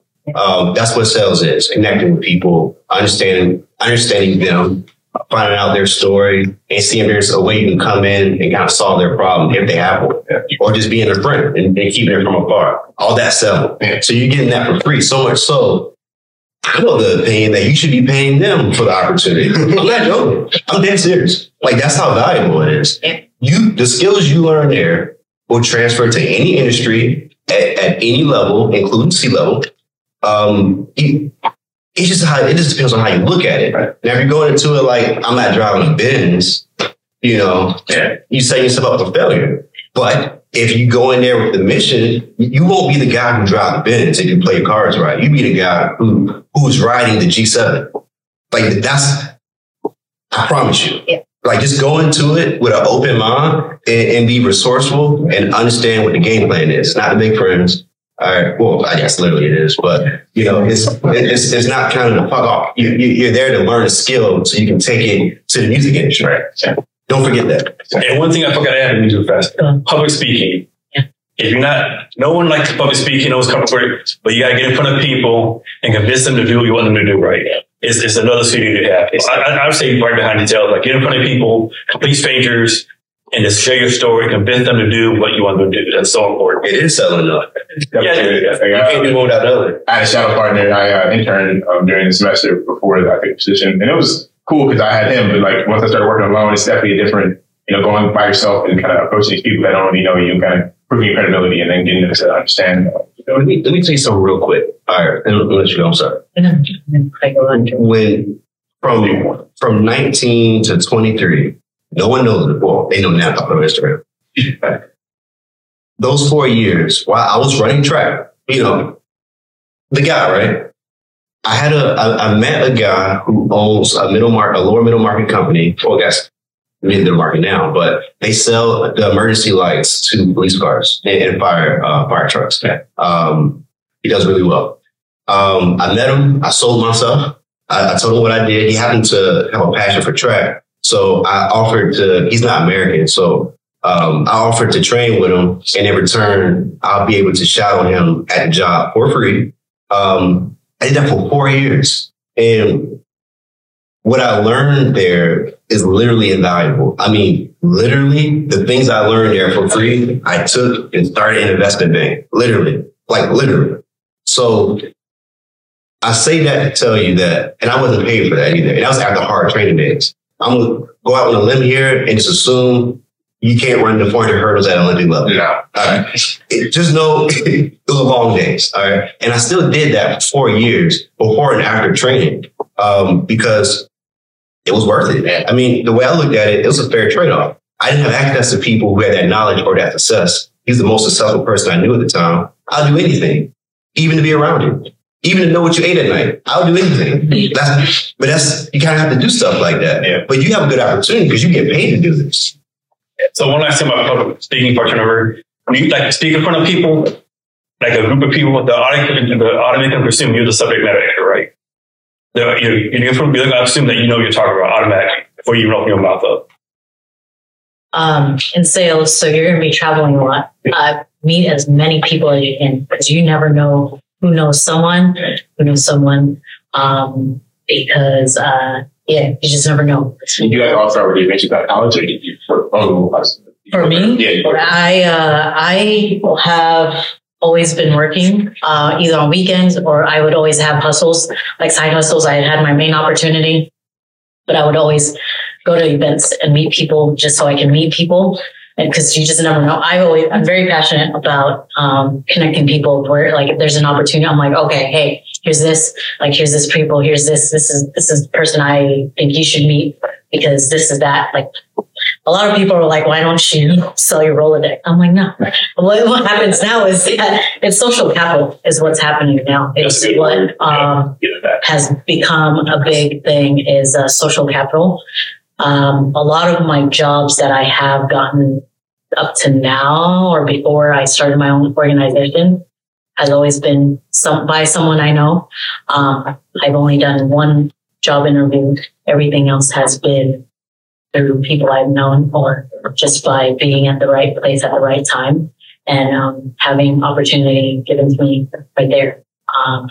But I don't get me wrong. It's like I wanted to go into, like, I wanted to meet C-suite people. I'm like, what are these people doing? You know, you got to pretend sometimes. I'm not going to lie. It's kind of nerve wracking. You know, I would get nervous, but I think, like, hey, if you need a volunteer at this place, like, you know, I'll be there, like, just so you can rub elbows with these people and, you know, really talk to these people and really get to know them because you just never know who they know. And, I met a few of Laker people, is because of that. And there's a production company where I'm pretty sure you guys know his name. He does a lot of the Batman movies. I met him. I didn't know who he was. I was just really having a conversation and I ended up connecting with him in a deeper level where he was like, oh, if you're ever in Santa Monica area or LA area, here's my contact information. So, I mean, you just never know, like, hey, it may not happen at this point, but later on, you just never know, right?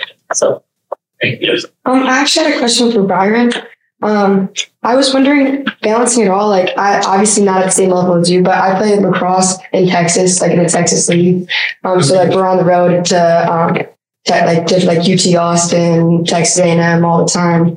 And like, I'm trying to do well in school as well. Like, how did you balance that with having a business? Like, sometimes there's things where you have to pick one or the other. Like, how do you know what to prioritize? Well, I didn't start a company until I was professional. Okay. So I didn't, but when I was in school, I was the guy that always had an idea. I had a new startup. You know, I was that guy. That's why I like took the extreme opposite and decided to sell the shovels instead. But to be honest with you, you're not going to like it probably, but I'm not the balance guy. I'm just not. I'm the extreme guy. I dump everything in it. I'm like, fuck it. We'll just figure it out. I'm going to jump off, teach myself to fly. That's me though. I'm not saying you should do that. I'm not saying you should do that. Yeah. But the benefit of doing that is that you're going to force yourself to learn something. Like it's sink or swim. I mean, you don't want to die. You got to figure something out. That's why I'm really big on DoorDash, Uber Eats, Amazon, like all that kind of stuff. Because if you're going all in on something, sometimes that's required.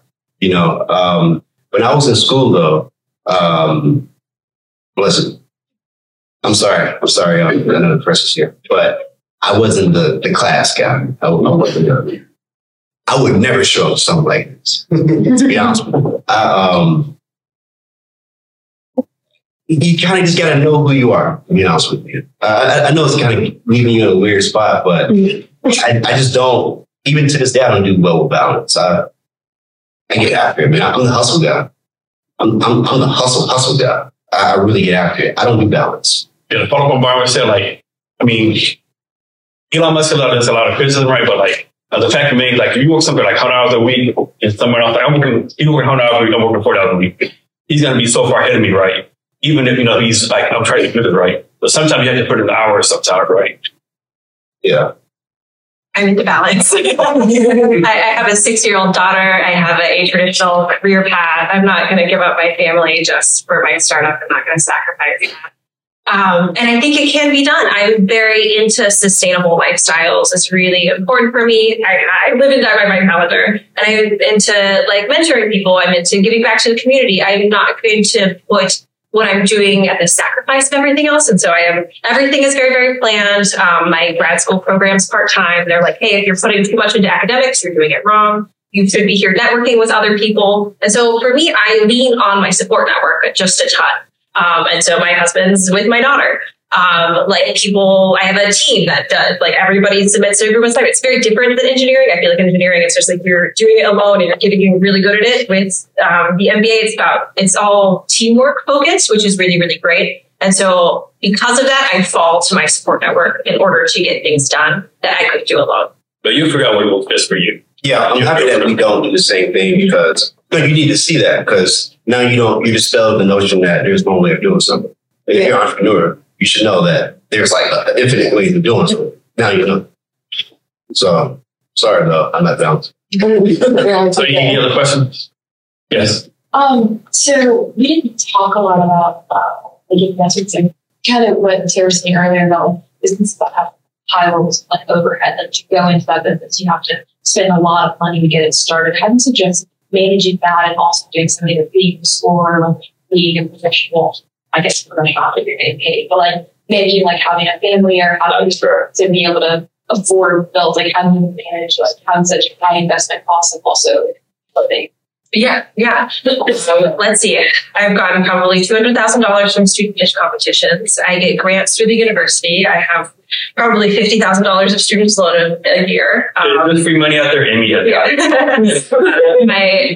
also have a husband who contributes to my family's household.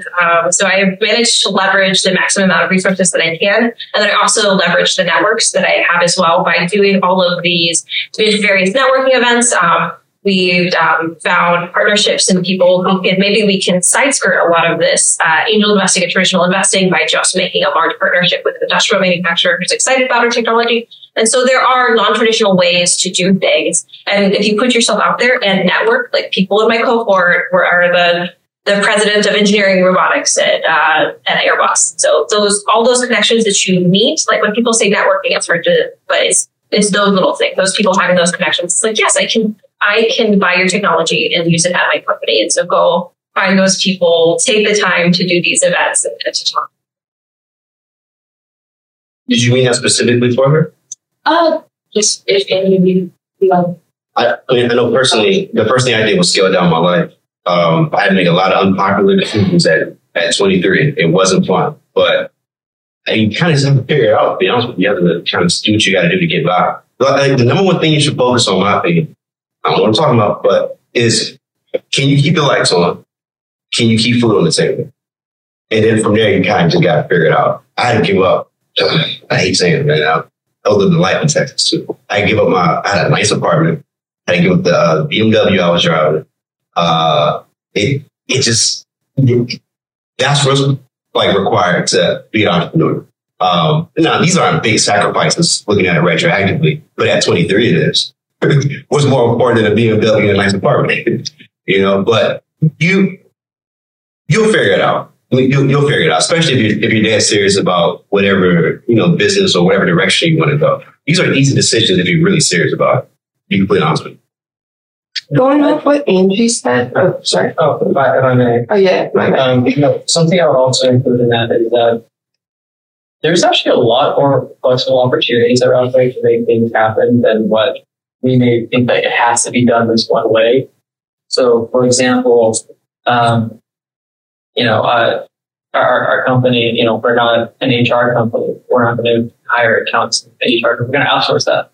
And so, like, when I think about it, like, there's a situation, maybe there's a possibility for, through your school, maybe there's a way for you to, like, make a club. And by making a club, you can, rent out a room. And in this room, you're able to do, like, almost like a proof of concept idea, which is, you charge a membership fee. And in that membership fee, you're able to then take it to someone else in the community that will be very excited about what you do and maybe take a chance on you. And so instead of I have to be in downtown and I have to get distilled and I have to get licensed and I have to get an XYZ. So there's I'm seeing the dream big, but think of ways to maybe also prove it. And then proving that doesn't necessarily mean sometimes the very first obvious answer that's in front of you. There's a way to also substitute and still make it happen. Gary Vee called that cloud and dirt. We're have that big picture vision, but make sure that you're doing the day-to-day stuff as well. Yeah. I don't know if I follow Gary Vee. Yeah. So you had a question and you did as well. It's okay. This was more directed towards like Amy and Eddie, but like for any of y'all. So when your company's growing and y'all are like just getting started, how do you know who to trust? Because this company's like your baby, really. Yeah. If I can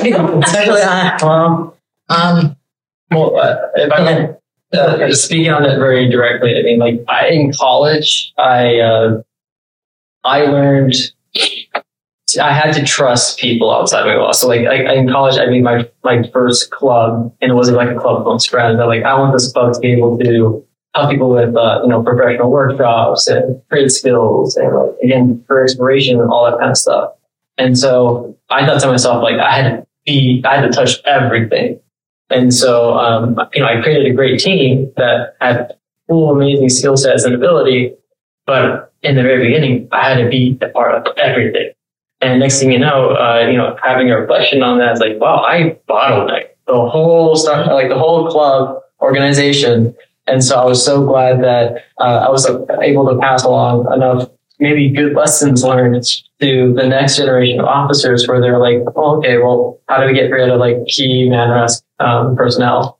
And so, taking that experience and then, add that across the years, I surround myself by people that tell me no all the time. And so I make sure that I'm never in a place where I created a team where I'm not surrounded by yes men, yes women, just a yes team.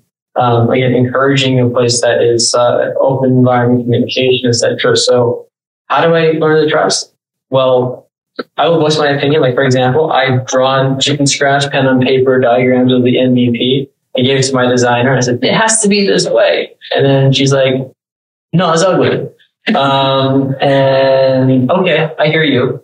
And then she'll come back and it'll be 100 times better, whatever I could imagine. The team is in love with it. And then sometimes I'll be like, oh, are you sure? Can we do some A/B testing? And then, which is perfectly fine. Guess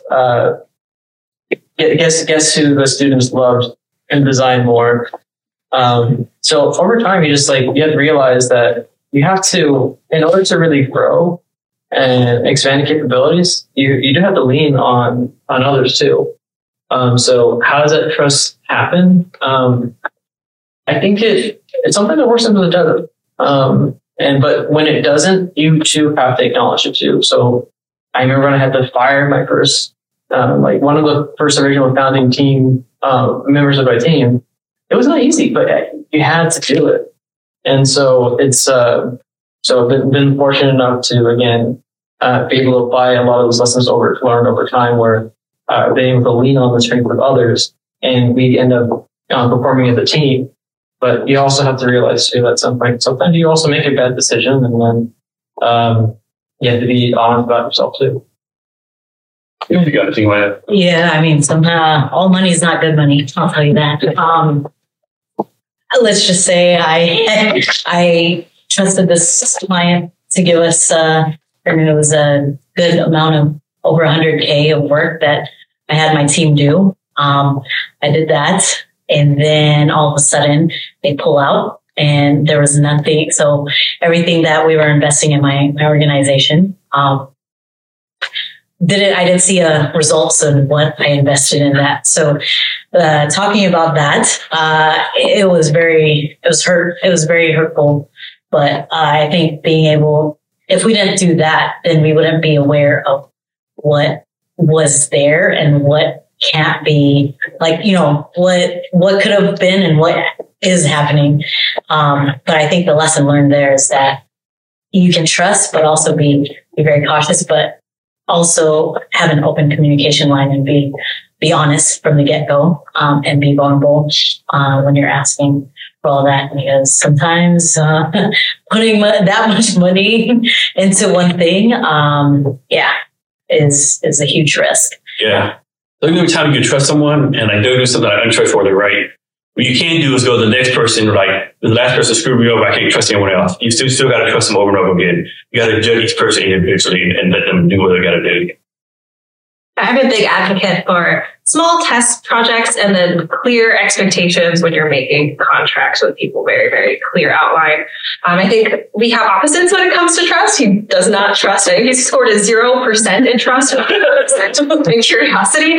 I'm of the opinion, like, I will let you come onto a small project and however you execute it, it's up to you. Like and then I'll evaluate what someone's skill sets are. And okay, they managed to do this really, really well. They didn't really perform in this way that I was expecting them to, but this is who you are. And now that I have been able to evaluate you through this project and I understand like what your own objectives are, my goal is really to leverage people's interests and skill sets when it comes to a team. And sometimes they're just not a good fit after that project. They realize that on their own. It's like, oh, you didn't do this. You probably don't want to do this. You have other interests. That's okay. We can part ways. And being careful as you step into making partnerships outside of yourself, especially with larger companies, we're very careful about what we put on the internet.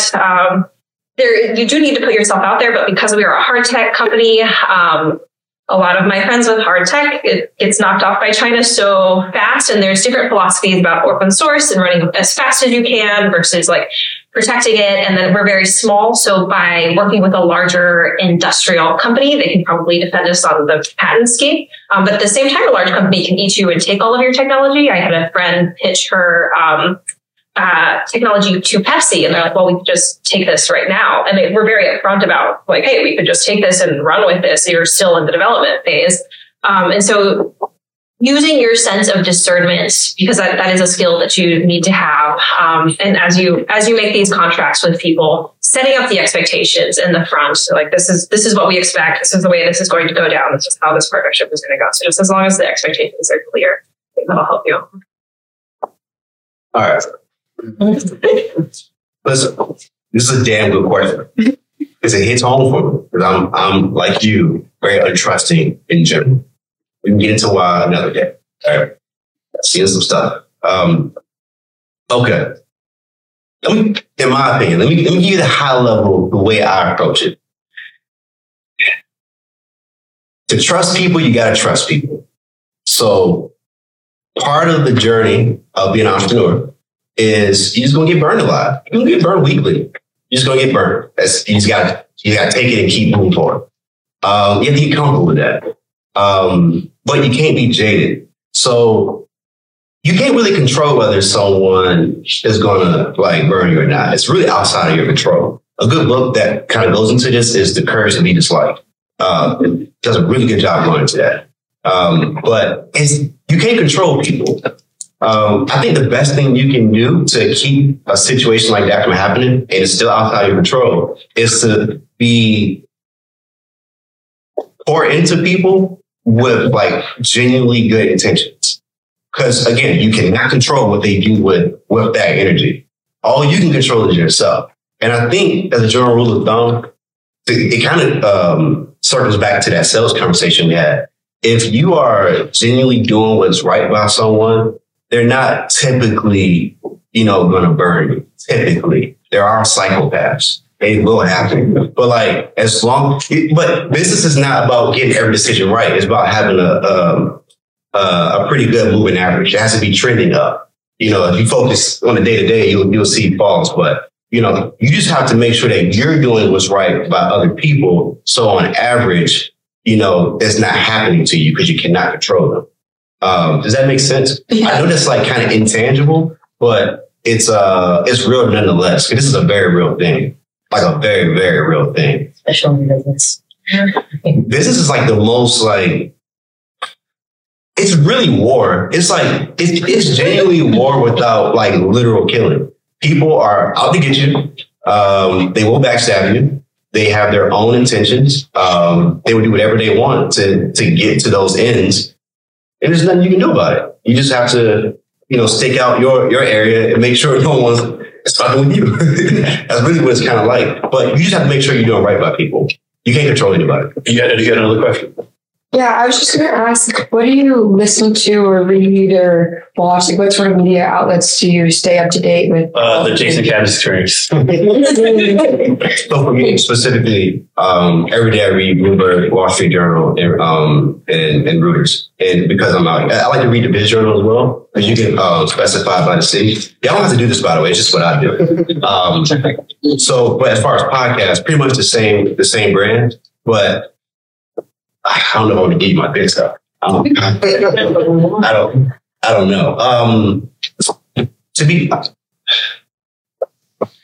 I get proprietary information sent to me from our capital partners anyway. So I probably spend the majority of my time doing that. But every morning, including this morning, is what I do. I get up, I work out. I did 4 800s today. I got back in, I made my coffee. I'm reading the Wall Street Journal first, without fail, front to back. Politics too. Like, I just read it. I just want to know what's going on. That's what I do. That's what I do. It's not secret sauce. That's just what I do.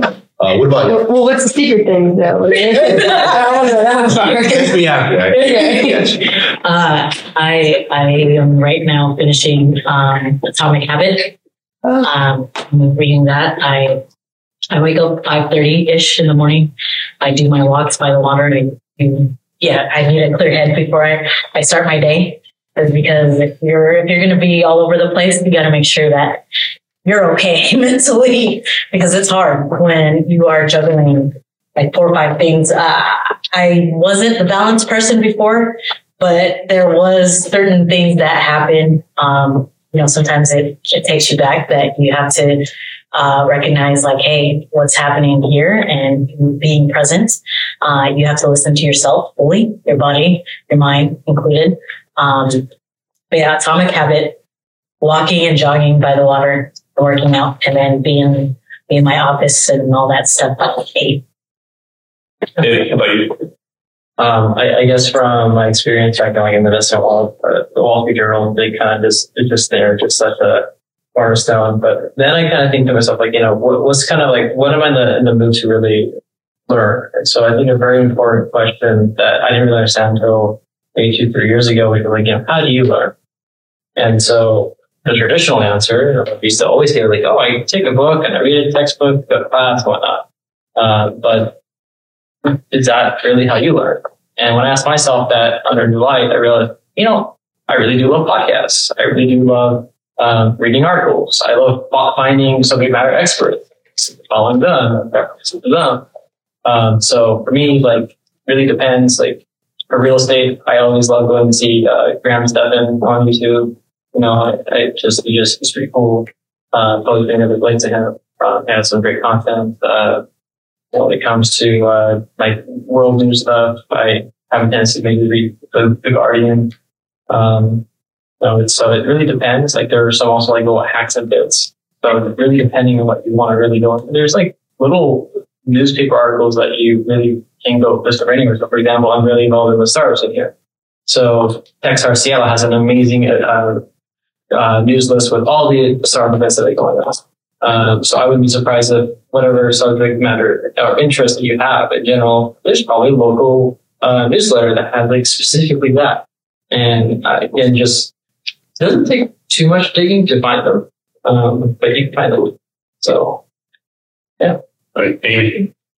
There's so many ways to learn. I think you're right. And there's so many sources of information. And so finding those places where you like to absorb information, especially in your industry, like really look for those local events where they have a panel of speakers. And then the connections that you make at those events are so valuable. So look at the events that are happening around your city that you're into, and attend those events. Like, be a person, be present. I spend a lot of time that. Some of them are academic that I attend. A lot of them are associated to the University of Washington or various entrepreneurship stuff.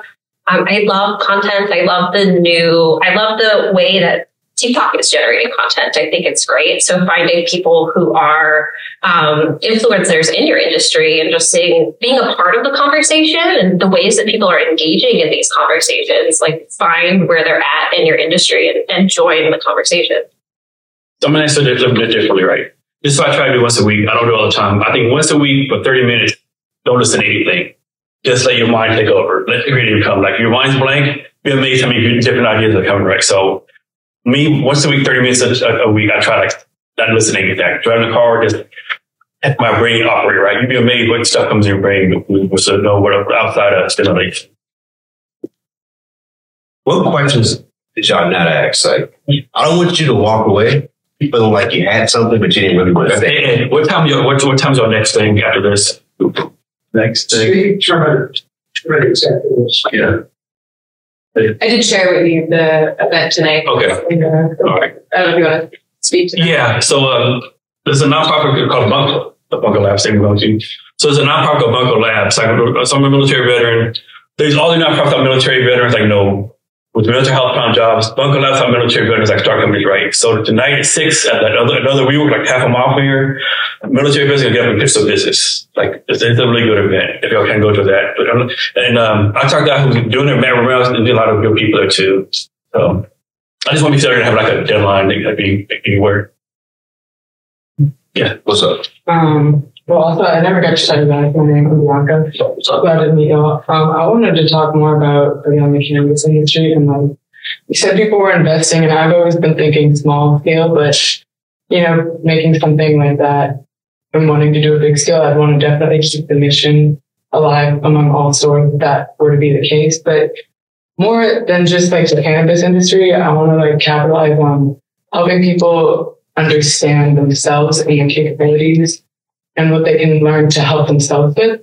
And like, I find it hard to, because the business world is so industrial and tech, it's hard to find ways to make money off of nature without abusing nature, but like supporting nature. And again, like how things are becoming less brick and mortar and more technical, it might even give more opportunity to clean up the world and like make that, I could just imagine an outdoor park for business people. But basically just kind of like how to navigate that in a city. In a city? From New Orleans, like how to navigate that at all. I think it's easy for you because I don't think it's a competitive space to what you're trying to do. Yeah. It's, I don't know. I think you kind of created hurdles for yourself, to be honest with you. I think you can do it. Okay. I don't. Okay. And then on top of that, which I hope I get to talk to you all about that later, because it's not legal in Louisiana. I have to leave. But finding a job somewhere else and like being able to support myself until I can like get in the position to open a business or start talking to investors about that. You know the number? What number? You know what number you need to be making so that you can kind of keep things going and still work toward your business? I was like, what is it your means? Like how much are you so keep your lights on. You don't have to say it. You don't have to say now, but yeah, but do you know it though? Yeah. Okay. It doesn't seem like. Yeah, just kind of wishy-washy. Well, so I'm living off my parents right now. So smart. Do that as long as you can. Yeah. So they're in New Orleans again, so I can't live with. If I live with them for free, I'd say New Orleans. I want to support myself somewhere else in the city. I have to make enough money and pay for that. This is what I would do if I were you. I'm not, but this is what I would do. I will go to the city that has the industry that you want to be in, whether it's cannabis or whatever. I'll rent a room. You have a car? Yeah. I would either get like the humble job or DoorDash, Uber, something like that. Make it. You can make at least 1,000. Okay. That's what I'm trying to. You can make at least 800 a week off of those apps alone, and you have all the time in the world, and you can put the excess money into the business. Okay. That was my idea off of the humble job. Yeah. Basically. Or at-home sales job or something like that, because you can kind of get away with anything. Right? And you still be making good money. You have a lot of options. Yeah. That and also network with wherever you're going to that's legal and maybe talk to them and see. Maybe you can just get hands-on experience. Like I said, rent a room or do the humble job, but continue keep at it. Yeah. And I'm pretty sure I've met a lot of people this week. I'm sure all of them have said, follow me, contact me, trust me, they meant it right. So if someone said, follow me, connect me on LinkedIn, call me, whatever, 90% they meant it right. So make sure you follow up with them. To that point. So, all right. I really like what y'all have here because I did not have that when I was your age or in your position. Don't know how it goes. I hate using the T word, but I got a lot of trauma from my experience in school because I was an asshole. And I made it difficult for myself, admittedly. But there wasn't a resource in place as simple as like a program like this. So what Jason said, I want to offer free consultant to all of y'all, no matter what stage of your career or business, or what stage you are in your business, or even if you just kind of, you think you might be thinking about an idea. I want to offer my personal consultant to all of y'all for free, no matter how long it actually takes. I'm expecting to be at least for a year. That way, so that I can make sure I'm doing everything that I can. By the way, I'm not going to pass you off to any of the bankers in my company. It will be for me because it's personal to me. And I want to make sure that I'm personally doing anything that I can with you guys specifically to give back. I only have one ask. Please don't give my contact out. Because I'm going to give it to y'all. Please don't give it out.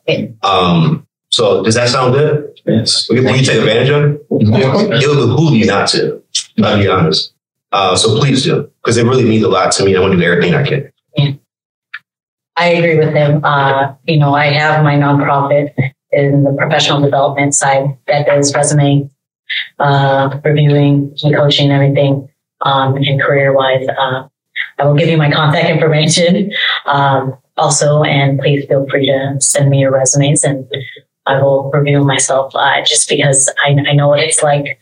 It's hard when you're looking at stuff and you don't know what you're doing and where to go and stuff and where to start. It's overwhelming. So yeah, please feel free to reach out to me as well. And what are y'all doing for dinner? I think, are we on our own? Okay. You have any recommendations? I have a request for Amy. Would you share with students what the endpoint of your R&D is to license or sell your IP or transition into manufacturing and distribution? And if so, how will you target the company and what resources might you need to know either of those things? Oh. So right now we're focused on, we will probably possibly license or build the core technology for a large industrial manufacturer. And so the industrial manufacturer builds these giant assembly lines of laundry, like large hotels and hospitals will send it to these plants. And so there'll be these tunnel washers, these expellers. And so we would design a module that would fit into this assembly line. We would either build the core technology or license them the core technology, and they would be able to go around and sell it to all of these laundry companies. And so they are a manufacturer of these machines. The long-term vision is, though, to kind of redesign how people interact with their laundry. And so it would be to make a module that goes into people's homes that changes the way that you do laundry. It would be a system that fits into your closet. And it would be a different experience when it comes to laundry. So that's the long-term vision. But in order to get to that vision, we're going this more industrial commercial route. Yeah, I really too, like, you met a lot of people. I'm just really hard to get down to the top. You got to remember, everyone wants you to succeed. Everyone wants you to be successful. So always keep that in mind. And Jason, if I may, if anybody wants to contact me, I think all of us are on board. Please feel free to share it to. Yeah, I have to pass my phone number right now, so you can get my connection code. So I think we get it right here. Thanks for all this. I know, feel free to hang out. We do what we do. Thank you for listening to this episode of the Jason Cavness Experience. Be sure to connect with us across social media at Cavness HR. Thank you, and remember to be great every day. You've got to pump it up, don't you know, pump it up. You've got to pump it up, don't you know, pump it up. You've got to pump it up, don't you know, pump it up. You've got to pump it up, don't you know, pump it up.